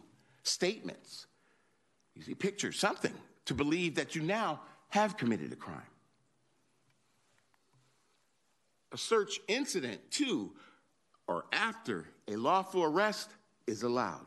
So if I arrest you lawfully, I can search you. Florida v. Royer, 1983. I always tell my students, you can Google that. And here's what the Supreme Court had to say. In 1983, they said, hey, a cop can, without violating the Fourth Amendment, approach a person and ask him questions. Great, consent. But the court also said the person approached, however, need not answer any question put to him. Indeed, the person may decline to listen to the questions at all and may go their way. So the Supreme Court is telling you, you don't have to listen, you can go your own way. And they went on. They said that you may not be detained even momentarily without reasonable, objective grounds for doing so, and that your refusal to listen and answer does not, without more, furnish those grounds. So just because a cop comes up to you doesn't mean you have to say anything or do anything. You can, in fact, ignore them and walk away. And you're going to see why that's important. So, if I can, and I think what I have to have tech to do is I want to show you just an example of how this works, of detention. But I need, wait. The clicker on the, no. All right, did something wrong there. All right, go back, if I could. And then let me do this. And I think if you can click, if he's hearing me, if you click on the picture, it'll give you the little arrow where the video will start. I got 2 short videos to show you that shows you an example of how this all really works. And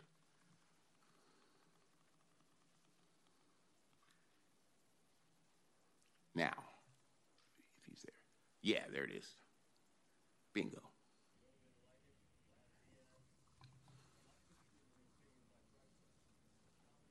Hey, hold up, man. Let me see your ID. Carrying an ID is required when you're driving, but there's otherwise no law requiring you to carry an ID. But in some states, police can require you to give your name if they have reasonable suspicion to believe you're involved in criminal activity. How do you know if police have reasonable suspicion? Remember, police need reasonable suspicion to detain you. So one way to tell if they have reasonable suspicion is to ask if you're free to go. Hey, hold up, man. Let me see your ID. Excuse me, officer. Are you detaining me or am I free to go? I just want to talk to you, man. What's your name? Are you detaining me or am I free to go? I'm not detaining you, man, but I promise I'm clean. sure Don't got time to chat. Gotta go. It's that simple. Now I'm going to move on to the next one, which you might recognize from a movie called Horrible Bosses. Oh, and the same thing with the click. You're implying that we're not allowed to leave, which would only be the case if we were under arrest. Are we under arrest? No. We just brought you in for questioning. Well then, ipso facto, you don't have sufficient evidence constituting probable cause for your arrest warrant. Not yet. Well, then, pursuant to the Fourth Amendment, I believe we are free to go. Are we not? Yeah, technically, yeah. Technically is good enough for me. Gentlemen, we are free men. Let's go. We gotta get back to your car. Yeah, sure. Just keep moving. Get a cab or something? Get a train? What do you want to do? So that is actually a correct statement of the law in the movie Horrible Bosses. And notice this, they're already at the station. See, you wouldn't get that far usually. So I do that because we got to move now to the searches of homes, persons, and property. So you see, to detain, you've got to have a reasonable suspicion. But to now search, you need more, that probable cause. So when it comes to a house, get a warrant. They should never search a home without a warrant. Now, there are going to be, oh, by the way, cell phone, blood for DNA, you need a warrant. Your cell phone, the court has said, it's like your home. You have more stuff on your cell phone than you do at your home that's more valuable to you. So you must have a warrant separately to search a cell phone. So you never give away the code or anything. Now, a judge must sign off on an affidavit if they have probable cause to search a home.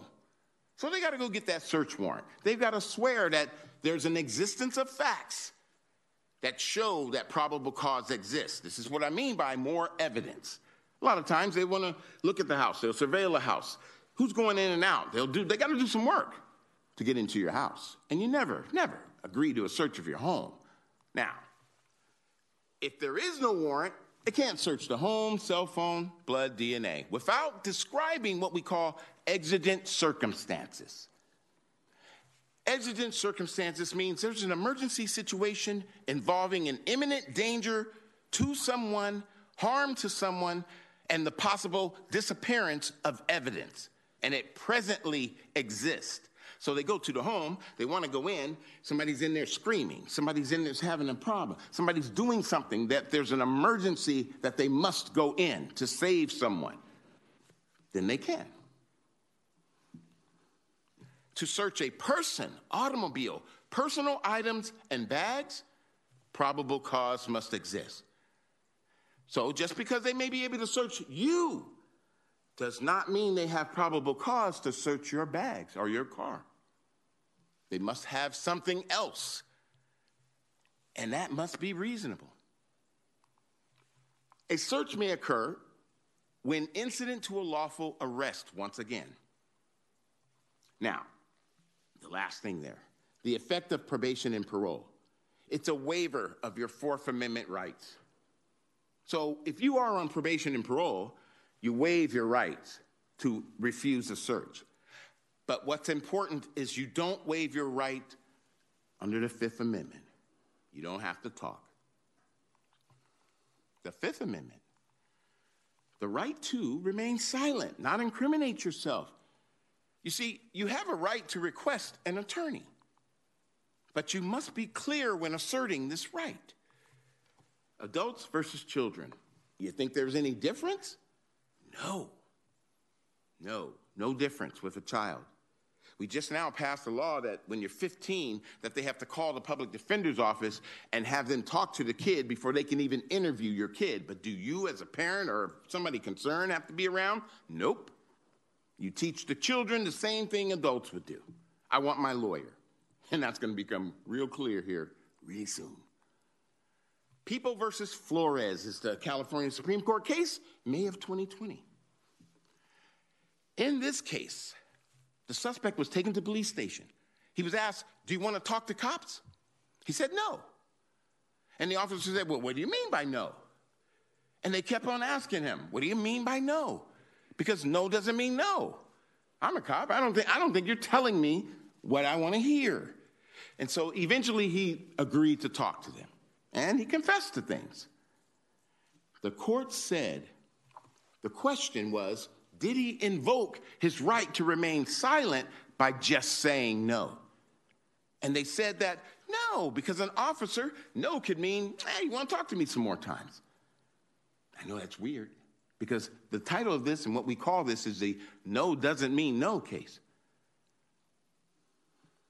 Because a reasonable officer may not interpret that response as a person wanting to remain silent and wanting a lawyer.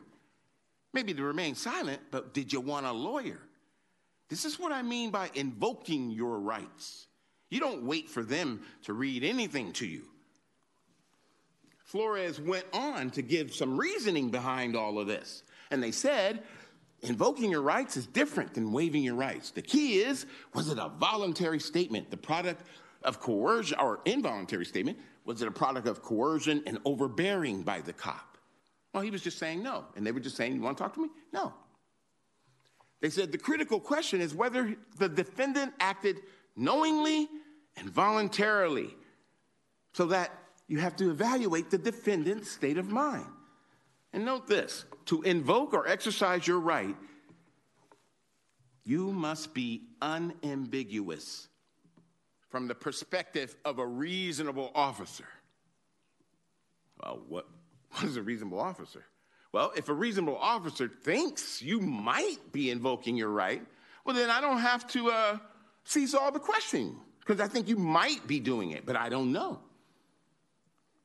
And then, whether or not a reasonable officer would perceive a suspect's statement as ambiguous may depend on the context. So the officer is given a lot of leeway.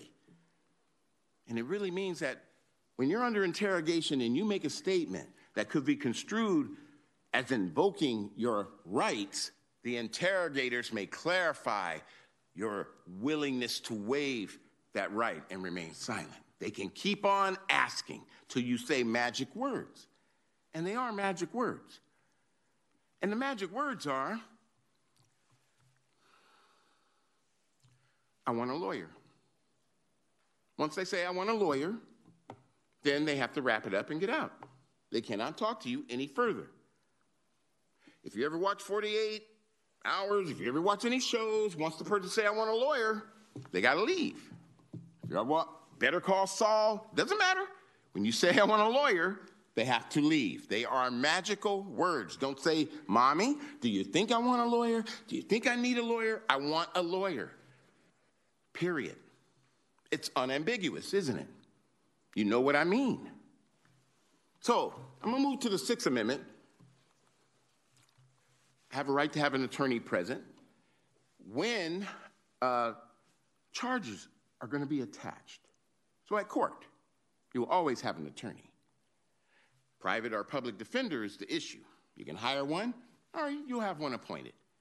You have a right to a speedy trial. Don't always have to use it, but you got that right. Right to a jury trial, right to confront witnesses, right to a jury of your peers.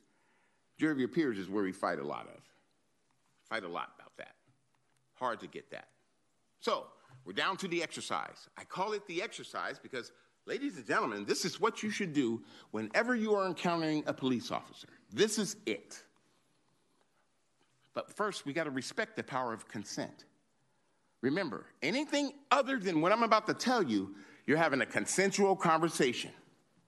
And the officers can keep on asking you questions and do whatever they want. So, the first thing is this, 5 words. Am I free to leave? Just like that guy said. That's how you determine, am I being detained? And here's the thing. Like the officers you saw there, we just want to talk to you. We want to know what you're doing and stuff. We're friendly. Am I free to leave? That's it, until they answer that question. When they do and say you're not free to leave, you are detained. Am I in cuffs? No. Have they surrounded me? No. But I am detained under the 4th Amendment. Then, this works when they pull you over in your car, a traffic stop. It works in public. It works at your home, business. If the answer is no, you're not free to leave, you only got 4 other words to say. I want an attorney. That's it. And it's over. Everything is over at that point. They will do what they've got to do. Use no other word than I want an attorney, a lawyer. They do what I call huddling up, you see, at that point, because they got nothing. And so now they have to go back and decide, did I have reasonable suspicion? Can we have probable cause? Because he gave me nothing. There is nothing there. Now you may think, well, Keith, they can make it up. And I can get the body cam too. And I can listen to them making it up. And I can see the scene, how the person wasn't pulled over for weaving, because I'll get your inVars camera. You see, so they must articulate something. And your right lies unused unless you exercise it. And that's what I'm talking about. If you don't exercise your rights, you lose them. So, here's what you do not do. I thought I'd throw this one in there. Don't consent to talking or any search. Don't ever ask, why are you stopping me? It's a foolish question, actually. Don't argue over anything or something they say. Don't run or resist at any time. Question them about knowledge of the law? Don't do it. They're not lawyers. Don't say, I do not answer questions. You see that on the internet? I do not answer questions. Okay, that's that no mean no question case. You see, I can ask you that all night. I come back the next day and ask you, are you asking him now? Do not say anything else but, am I free to go? I want an attorney. Because your right lies unused until you exercise it. So, Malcolm tells us that the future belongs to those who prepare for it today. Now, I'm going to tell you something. There is a Racial Justice Act that has been passed in California, Penal Code 745. What it allows you to do, or us to do, lawyers, is if we can prove that implicit bias, explicit bias, or race was used in any stop, arrest, prosecution, sentencing, then we can bring it up to a judge, and if we show prima facie case that it was done, the case can be dismissed.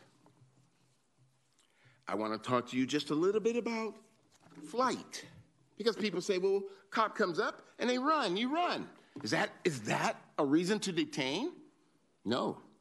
United States versus Brown in the Fed District, which is ours, the Ninth Circuit, in 2019, a suspect's behavior, running, is not reasonable suspicion to detain. Just because they see a cop and run. See, now we're getting into the studies that are being done about what trauma may be affecting people and making them do instinctively. And we can't turn that into reasonable suspicion to detain.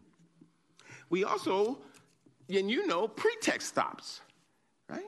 You know, and I think they're more defined as stops that are done for smaller violations that turn into bigger things.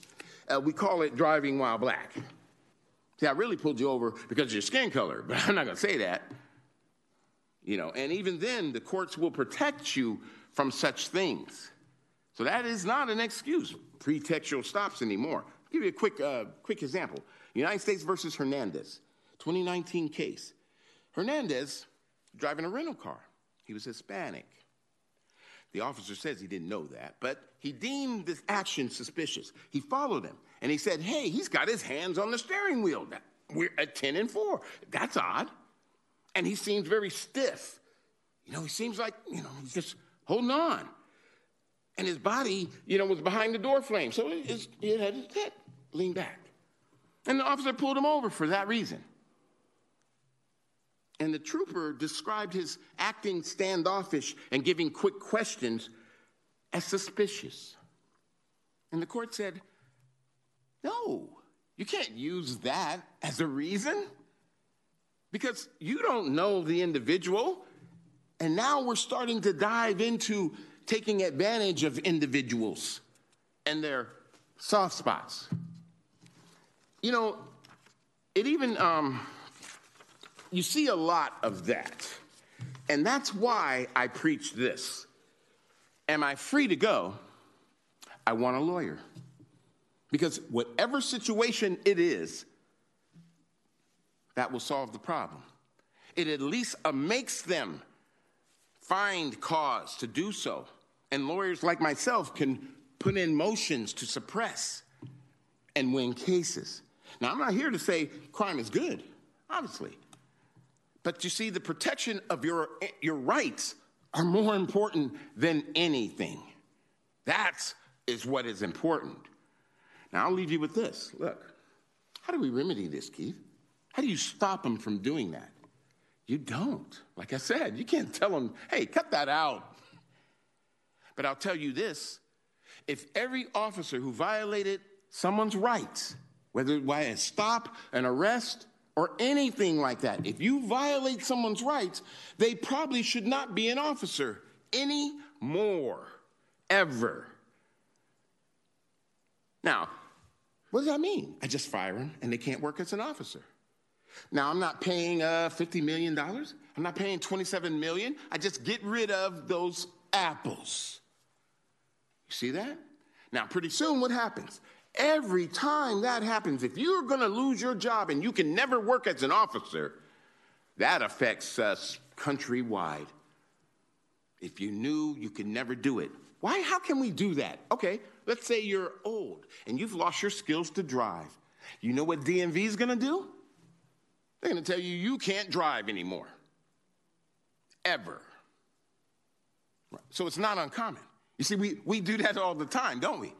We put restrictions on individuals, and here we are talking about law enforcement, whose job it is to protect us. They should never hold office as a law enforcement officer ever. Now, there are a lot of officers who do things like that, and I mean just violate your rights. Like recently in the news, the officer who wrote a false report, and they gave her a great deal over here in the court. Okay? But she violated the guy's rights. He was arrested, held in jail for a couple of months. You think they gave him cookies and cream when he got out? No. Did you think maybe he lost his job and all that kind of stuff? You think maybe even though she may not work for SAC, she'll go to some other place? Maybe. So you see, if you take the rug from underneath the officer when they violate someone's rights, that would be an incentive to never violate anyone's rights. So if you want to change conduct, that's how you do it. That's how you do it. I'm just throwing that out there. You're the council and the commission. Just an idea of if you were given advice, because you're not going to train it out of people. You know, you're not going to, don't do that. Don't violate their rights. You're not going to do it. And you know what they do? They go to neighborhoods where they'll if you want to fish, why are on dry land? They want fish. So they will go to the oceans. They will go to the neighborhoods, the high crime areas that they'll claim, which is not a reason to detain someone for being in a high crime area. Once again, the courts have said that. But they will go there and they will fish. And they will catch fish, unless fish know their rights. I want to thank you again for giving me this opportunity, and hope I've been enlightening. I hope I have given you a lot of food for thought, because I always challenge people, prove me wrong. Prove me wrong. Find in the law that I'm not stating what is true. Thank you so much. Thank you. Oh, yeah. As an aside, if you want me to come to your church, your school, if you want me to come anywhere you can gather bodies who will listen, I do these things. I have cards that say just that are laminated, can't be broken, that you can put in your car and carry around with you. You get all nervous, just read the dang card. I'm very serious about this campaign. I would like to go national with this because it will clean up a lot of things. Thank you so much for presenting. This is a presentation, but before we want to just open it up for the public, are there any questions from the public here in the room or online?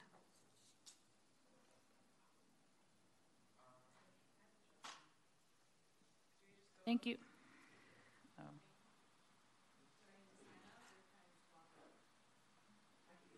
You just walk up, right? Yeah. Point of order, Chair. Yes.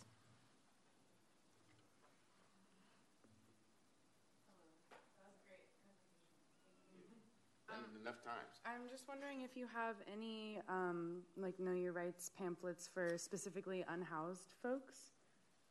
Answer that question right now. Cool.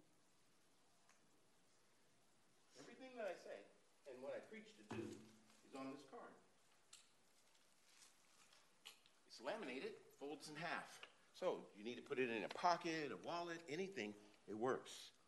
You laminate it so it can't tear it up. You read right from it. Cool. And so, like, lately the city police and the county police have been sweeping a lot of homeless encampments. Yeah. And I'm wondering if you have any, like, printouts that are, like, specifically tailored towards homeless encampments, because people often want to know their rights and ask me for those sorts of things, and I'd love to be able to hand them out. Like, I know, like, the 14th Amendment is a big one for due process. That we have a problem with that. Now, a lot of it depends on where are you camping and can they ask you to remove. Mm-hmm. You know, they used to do this all the time, these sweeps, and then they'd arrest everybody, right? And then we get down here and they can't prosecute all those cases and stuff. I know what they're doing, though, is they're picking little areas, a bit at a time, to go in and just sweep up, and then people will come right back.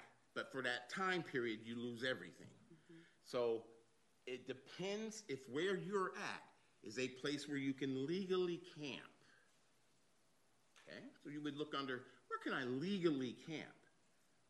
Which is why you see right outside the door sometimes, which my office is blocked up, but you see around certain areas, you know, people can be there. Usually it's like on public grounds and things like that. But that's what has to happen first. So the advocates have to figure out, where can you legally hang out until the city hall and government find out what to do with our homeless problem. Are you based in Sacramento? I am up the street. And would you be willing to? I apologize. I apologize. At this point in time, the questions have to be directed to the commission, or the questions have to be directed from the commissioners. But yes, I think you probably want to have an additional conversation. So please don't go anywhere. I think you have more questions for. Any other questions for the commission? Anybody online?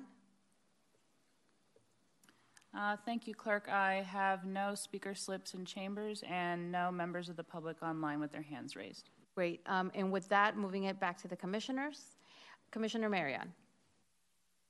Keith, great presentation. Always good to see you. I would love one of those cards and to invite you out to a community event if possible. I do them for free. You get I'll give you some, as soon as I can. Why don't you just give one to all? Yeah. Would love all of it. Yes. By all means. You want me to go inside here? Or? Oh. I don't know. Either way. Quite all right. Thank you. Thank you so much. And if you need more, let me know. I do print them out myself. Fantastic. And then anything else, Commissioner Marion? No, thank you. Commissioner Bliss. Truly, thank you for this highly informative presentation. I think this is, coming from a community organizing background, this is really essential information for everybody to have. So I really appreciate it being entered into the public record and all of your very detailed review of case law. I actually did have a particular question when it comes to case law for you. Not sure if this is widely well known for everybody, but a little known case, I believe it was in 1967, Terry versus Ohio, yes. That essentially opened the door, from my understanding, to racial profiling. We'd love to get your thoughts and takes on that. Terry v. Ohio is still standing, and it still requires reasonable suspicion. That's where that was born. Yeah. So, yeah, they can stop you, and frisk you, but they have to have reasonable suspicion to stop you, and then they have to have the cause to pat you down. They tried to eliminate that in New York. Legislatures are trying to get rid of those requirements. But when I talk about the first thing, which is that reasonable suspicion, they have to have that to stop you. Remember the video. You see how the guy, you just keep on, am I free to leave? Because you have to determine that question. It defines what our relationship is. Is it consensual or is it a detention? And they don't have to grab you for a detention. You see, you don't have to be in cuffs. And that's why, and people get confused all the time because they don't know what probable cause is. They don't know how it gets there. So it's a two-step process. And that's why 5 words, am I free to go? And they'll try to, well, I'm not asking, I'm not that. Am I free to go? You can ask a couple of times and then just walk away.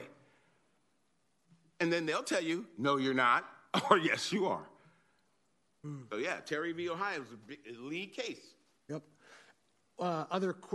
One other case law question, which was Wren versus U.S. In 1996, if there are any limitations under, what we, in terms of our rights when it comes to that. Now, I think Wren was in the car, right? Now, in a vehicle stop, understand that smell of marijuana, whether it's fresh or burnt, is not a reason to search, okay? New case law comes out like that. The cops can only search when there is probable cause. After I stop you for a traffic ticket, and I go up, and I just want to search you, I can't do it. I got to see a gun. I better see something going on that gives me the reason to now search you, because I have cause now to search. And you really can only search in the areas you can reach. So if you have people in the car, it gets a little confused and convoluted because somebody might be on probation, but they can only search in the area that person can reach. No locked areas. Then we get the GAN and stuff. A case which allows you to go in locked areas, but you better have some cause to go into the trunk. In fact, you can carry it. Well, all right. Really appreciate all of that clarification and just this really helpful information. I think it's particularly pertinent here in Sacramento, given what we as a commission have found from the most recent data, which there are now 3 separate studies over the last 20 years that have showcased that our police department stops and scrutinizes black motorists and black residents here in Sacramento City more than any other demographic. In particular, with the 2021 Center for Policing Equity report, nearly 40% of all traffic stops by Sac PD in 2019 were comprised of black people, black motorists, and they were subject to searches of their person and vehicles almost 3 times more often than white people in any other race, despite being consistently less likely to possess weapons, drugs, or stolen goods. Which is why I think it's like this is really going to be helpful if in our work going into the later half of this year, where we're going to really be examining not just department accountability, but also organizational culture, because these are as uncomfortable as people may be, especially within the police department of this data. We're simply trying to get to the bottom of it. If we are a city that is driven by data to inform its policy, then it's important that we look at this, regardless of how uncomfortable or unpleasant it may feel, to examine it and really get to the bottom of that, so that we can make as informed recommendations on how to change policy procedures that inform the culture and enforce the culture to this day. Right. I do this because if you think back, and I want you all to do this exercise, go back to any encounter that you've seen where an unarmed man is killed. You do this first, the waters are calm. Now they have to go above and beyond to do some more. But if anyone would have said, am I free to go? No. Then I want my lawyer. Then you help them get you in the car. And then your lawyer comes in if they did an illegal search or seizure. It's the way you do it. And here's my thing. You battle the law with the law. Right? Why would you use any other thing to battle the law but with the law? Now it's a lawyer talking, but that's my job. Before one last comment to that too. One thing that I noted from what you said at the end was around, how we can't tell a police officer what can we do? We can't tell a police officer necessarily to stop violating our rights, especially when it comes to search and seizure. But we can assert our rights the way you have described it, and ensure that it can be brought up in a court of law. It's something that often comes up with folks I talk with in the community. We're not going to be able to prove our rights in that interaction per se. It's really going to come in a court of laws, unfortunately. There is no courtroom on the street corner. That part. So you wait and you battle when you get the opportunity to do so, and you will. Pick and choose your battles. Appreciate that. Thank you.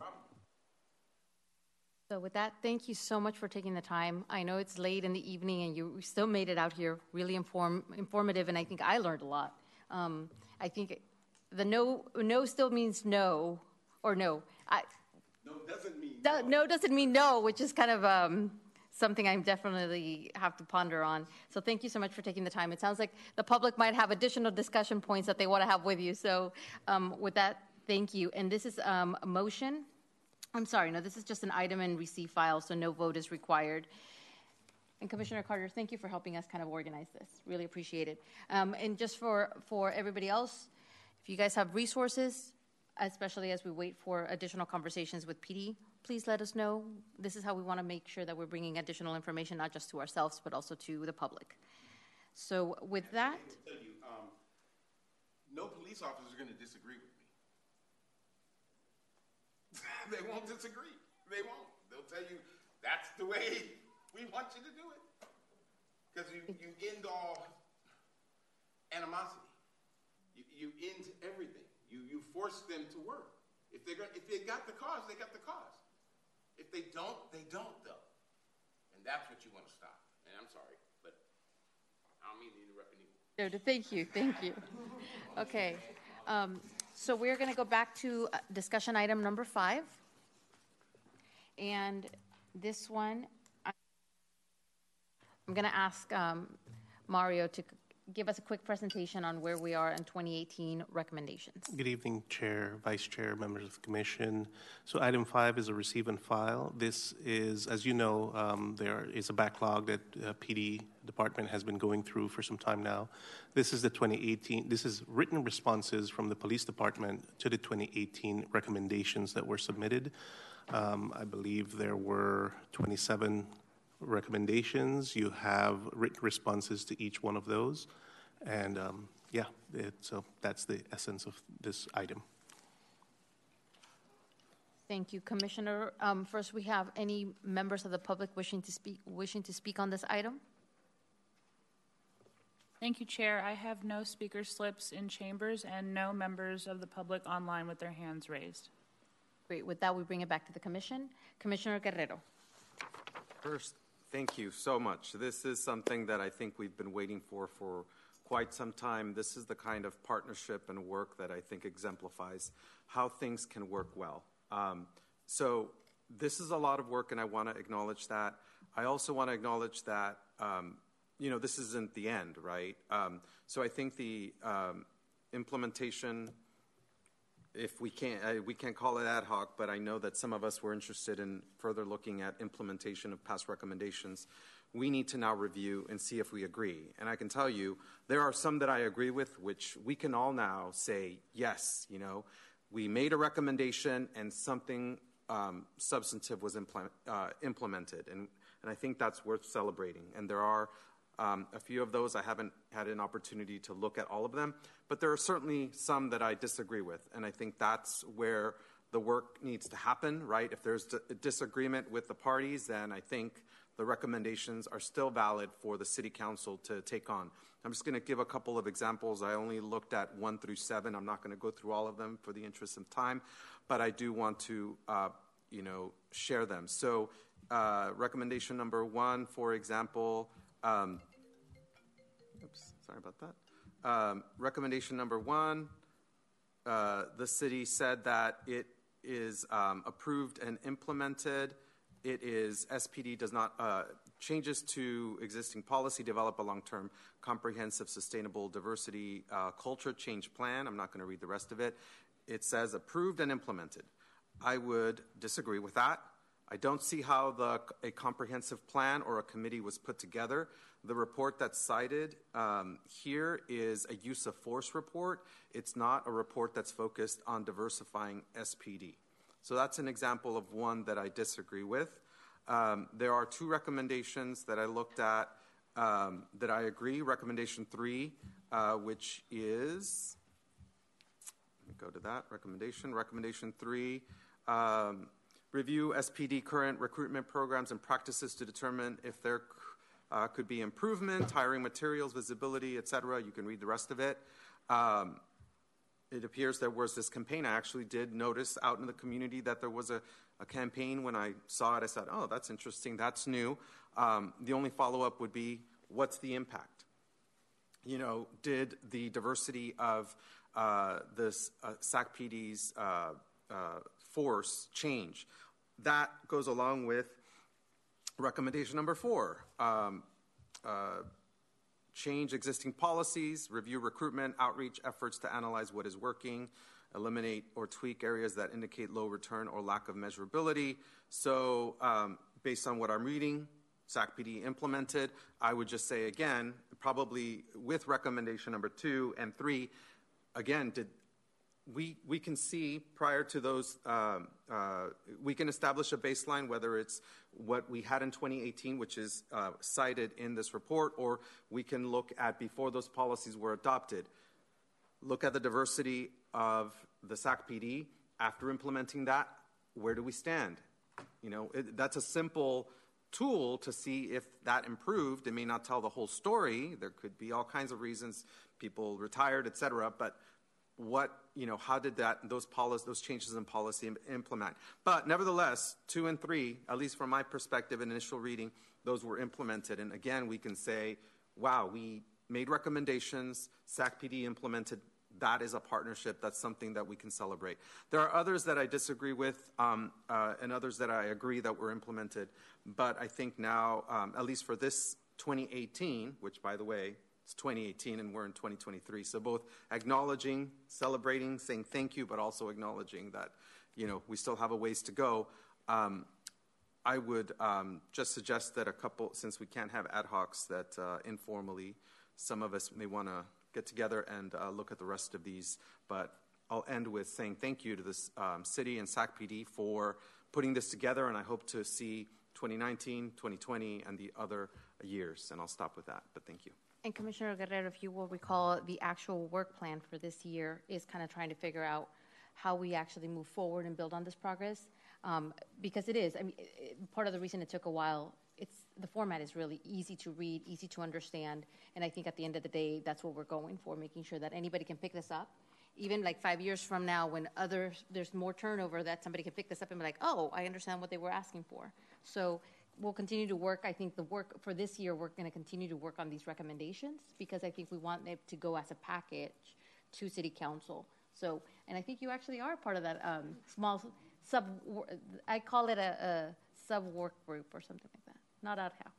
But, Madam Chair, that's the thing. I'm not clear how that work is moving forward, because if we're an approved ad hoc, that means I think that we're not an approved ad hoc. I want to be very clear. Okay. We're not an approved ad hoc, and this is, you and I can take it offline, but I think you're part of this conversation. This started back in December, right? And so building on that. So we're not an ad hoc. We never established that up here, but we are trying to figure out how to move how we actually get clarity on the recommendations that have been acted on by PD and how we actually move that forward. So that, because I know that other council members actually want to see a holistic report. So that is some of the work we are going to be doing this year. Madam Chair. Commissioner Bliss. Thank you for that recollection, Chair, and appreciate this coming out as well. This is the next step is for us to do the response, so I'm looking forward to those conversations. One thing I was going to add to was to clarify too from that conversation is that we were very clear when we were creating the work plan as far back as November that the process and the discussions and the work to be done with the with the 115 recommendations that came before, that we presented from these years, that's working parallel with our work plan. That's why we didn't have it explicitly listed in there, because the commission has done its job of producing the recommendations in a format that was requested, and it's now on the city and the police department's role to give us responses just like they did in this level of detail, which is greatly appreciated. One of the things I want to make clear on too, given that the format is different than what I remember receiving when I first joined the commission. I don't know if this was something this was the format that was provided back in 2018 or, an earlier iteration of the commission before some of us joined. But I want to ask to the assistant city manager, is this the format that PD and the city wants our recommendations to be presented to them as going forward? I would say the simple answer is yes. I believe this format came out of audit recommendations. I could be misinformed on that, but yes, this is a good format. This is a good format to follow. Got you. So I want to make sure that we know that, and I would also request a copy, a Word copy of this, so that we can have this available going forward.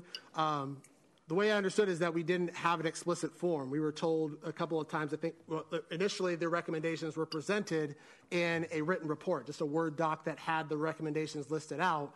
But then we were told that wasn't the format that the city council wanted. So we went back and changed it, and it was actually Commissioner Guerrero, back when he was chair, who provided, from my recollection, the spreadsheet format that we then moved to continue on for our ad hocs going into this year.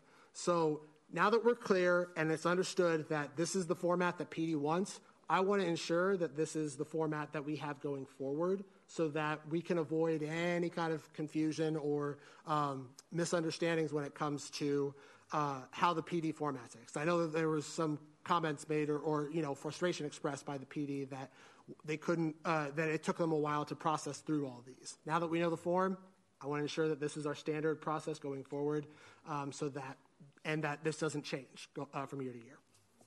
So, that's the intent. This is a good format, and we can use this going forward. Thank you for that, Mr. Lara, and appreciate PD getting back to us with this.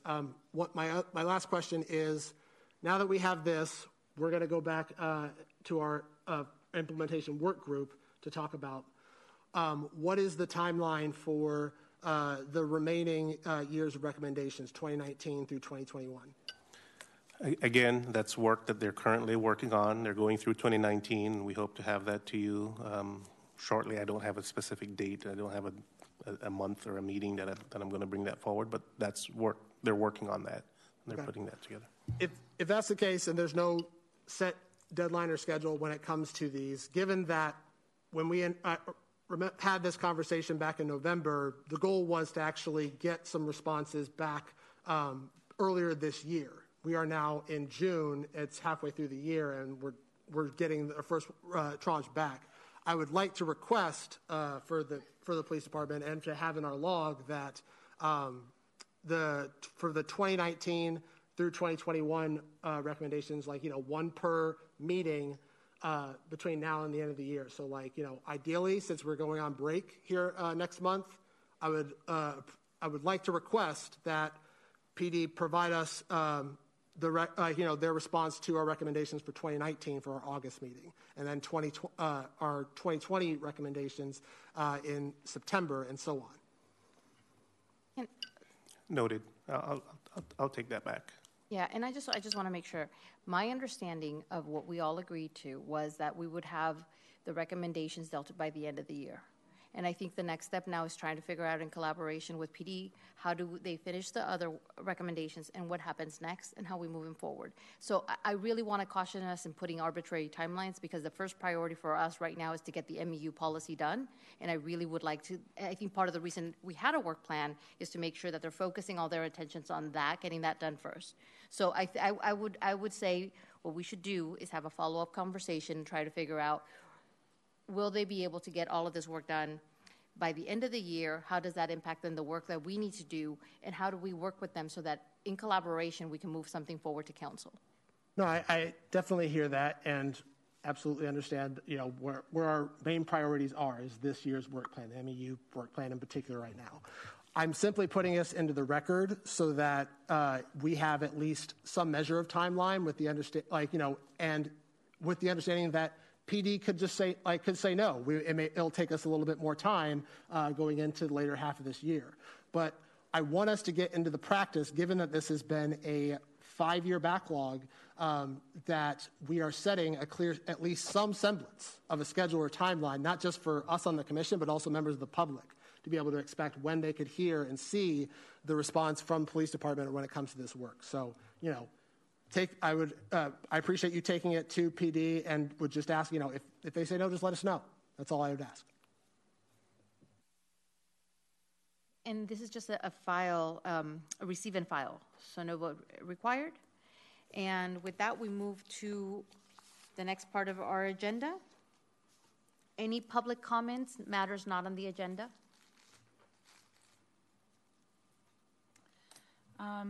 Madam Chair, since this is a special meeting, public comments are limited to agendized items. So the next item will be Commissioner comments, ideas, and questions. Okay, and so we're moving on to public. Any ideas or comments from other commissioners?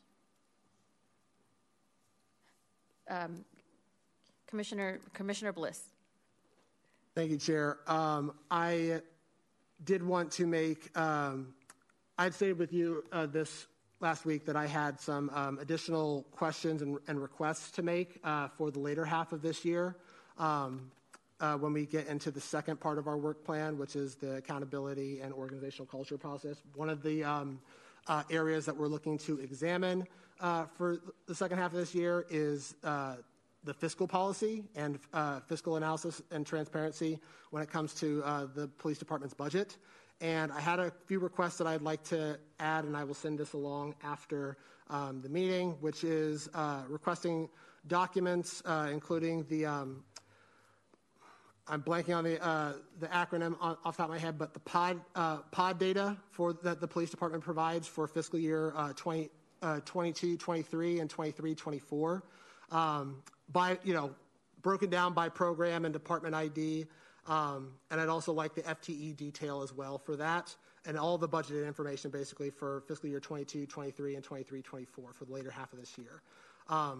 Also would like a position budget report for fiscal year 22-23 and 23-24, and then the fiscal year 2020-2021 and 2021-2022 actuals with all of that together. And then I had some questions that I would like to add for the later half when we go into the fiscal analysis was, in September 2021, SPD confirmed it does not track its own budget spending down to the programmatic level, and it could not provide a budget breakdown for each program and service it provided in fiscal year 2021 or 2020-2021. And as the single largest department in the city, why does SPD not track the cost of its programs and services to that detail? And if it does not, still, does any city department provide this level of financial accounting for its programs and services? The second question is, SPD's budget records show, or the ones that we have access to, shows a department-wide detail for each year. And I wanted to know what role do these positions serve within the department, and how many FTE positions are currently among those department-wide detail for 23-24, which those documents may provide, which would be great. But and then also wanting to know how many of these positions are vacant, if any. And speaking to the point of vacancy, during the budget presentation back on May 16th, the department provided, the city confirmed there were currently 101 vacancies in the police department. And I'd like to know how many vacancies did SPD start with in fiscal year 22-23, and that it's ending on in 23-24, or going into the 23-24 fiscal year. How many vacancies exist in each job classification, such as police officer, dispatcher, et cetera? And how many vacancies exist under each command division, such as the North Command, Central Command, South Command, East Command? And if possible, what are the salary ranges for these vacancies, if they have that information?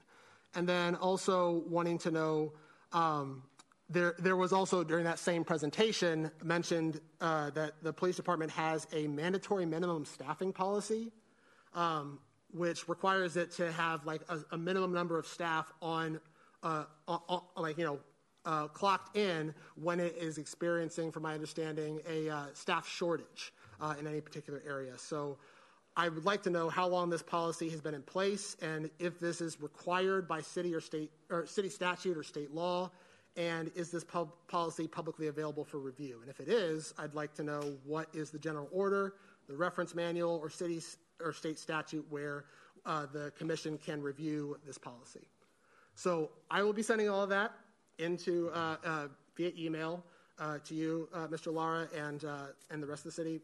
So just wanted to put that in the public record that this would be in addition to the questions that we had submitted earlier this year with the MEU stuff, and then the accountability priorities and such. Thank you. Any other comments, questions from commissioners? Okay. And I think with that, we can adjourn. Great.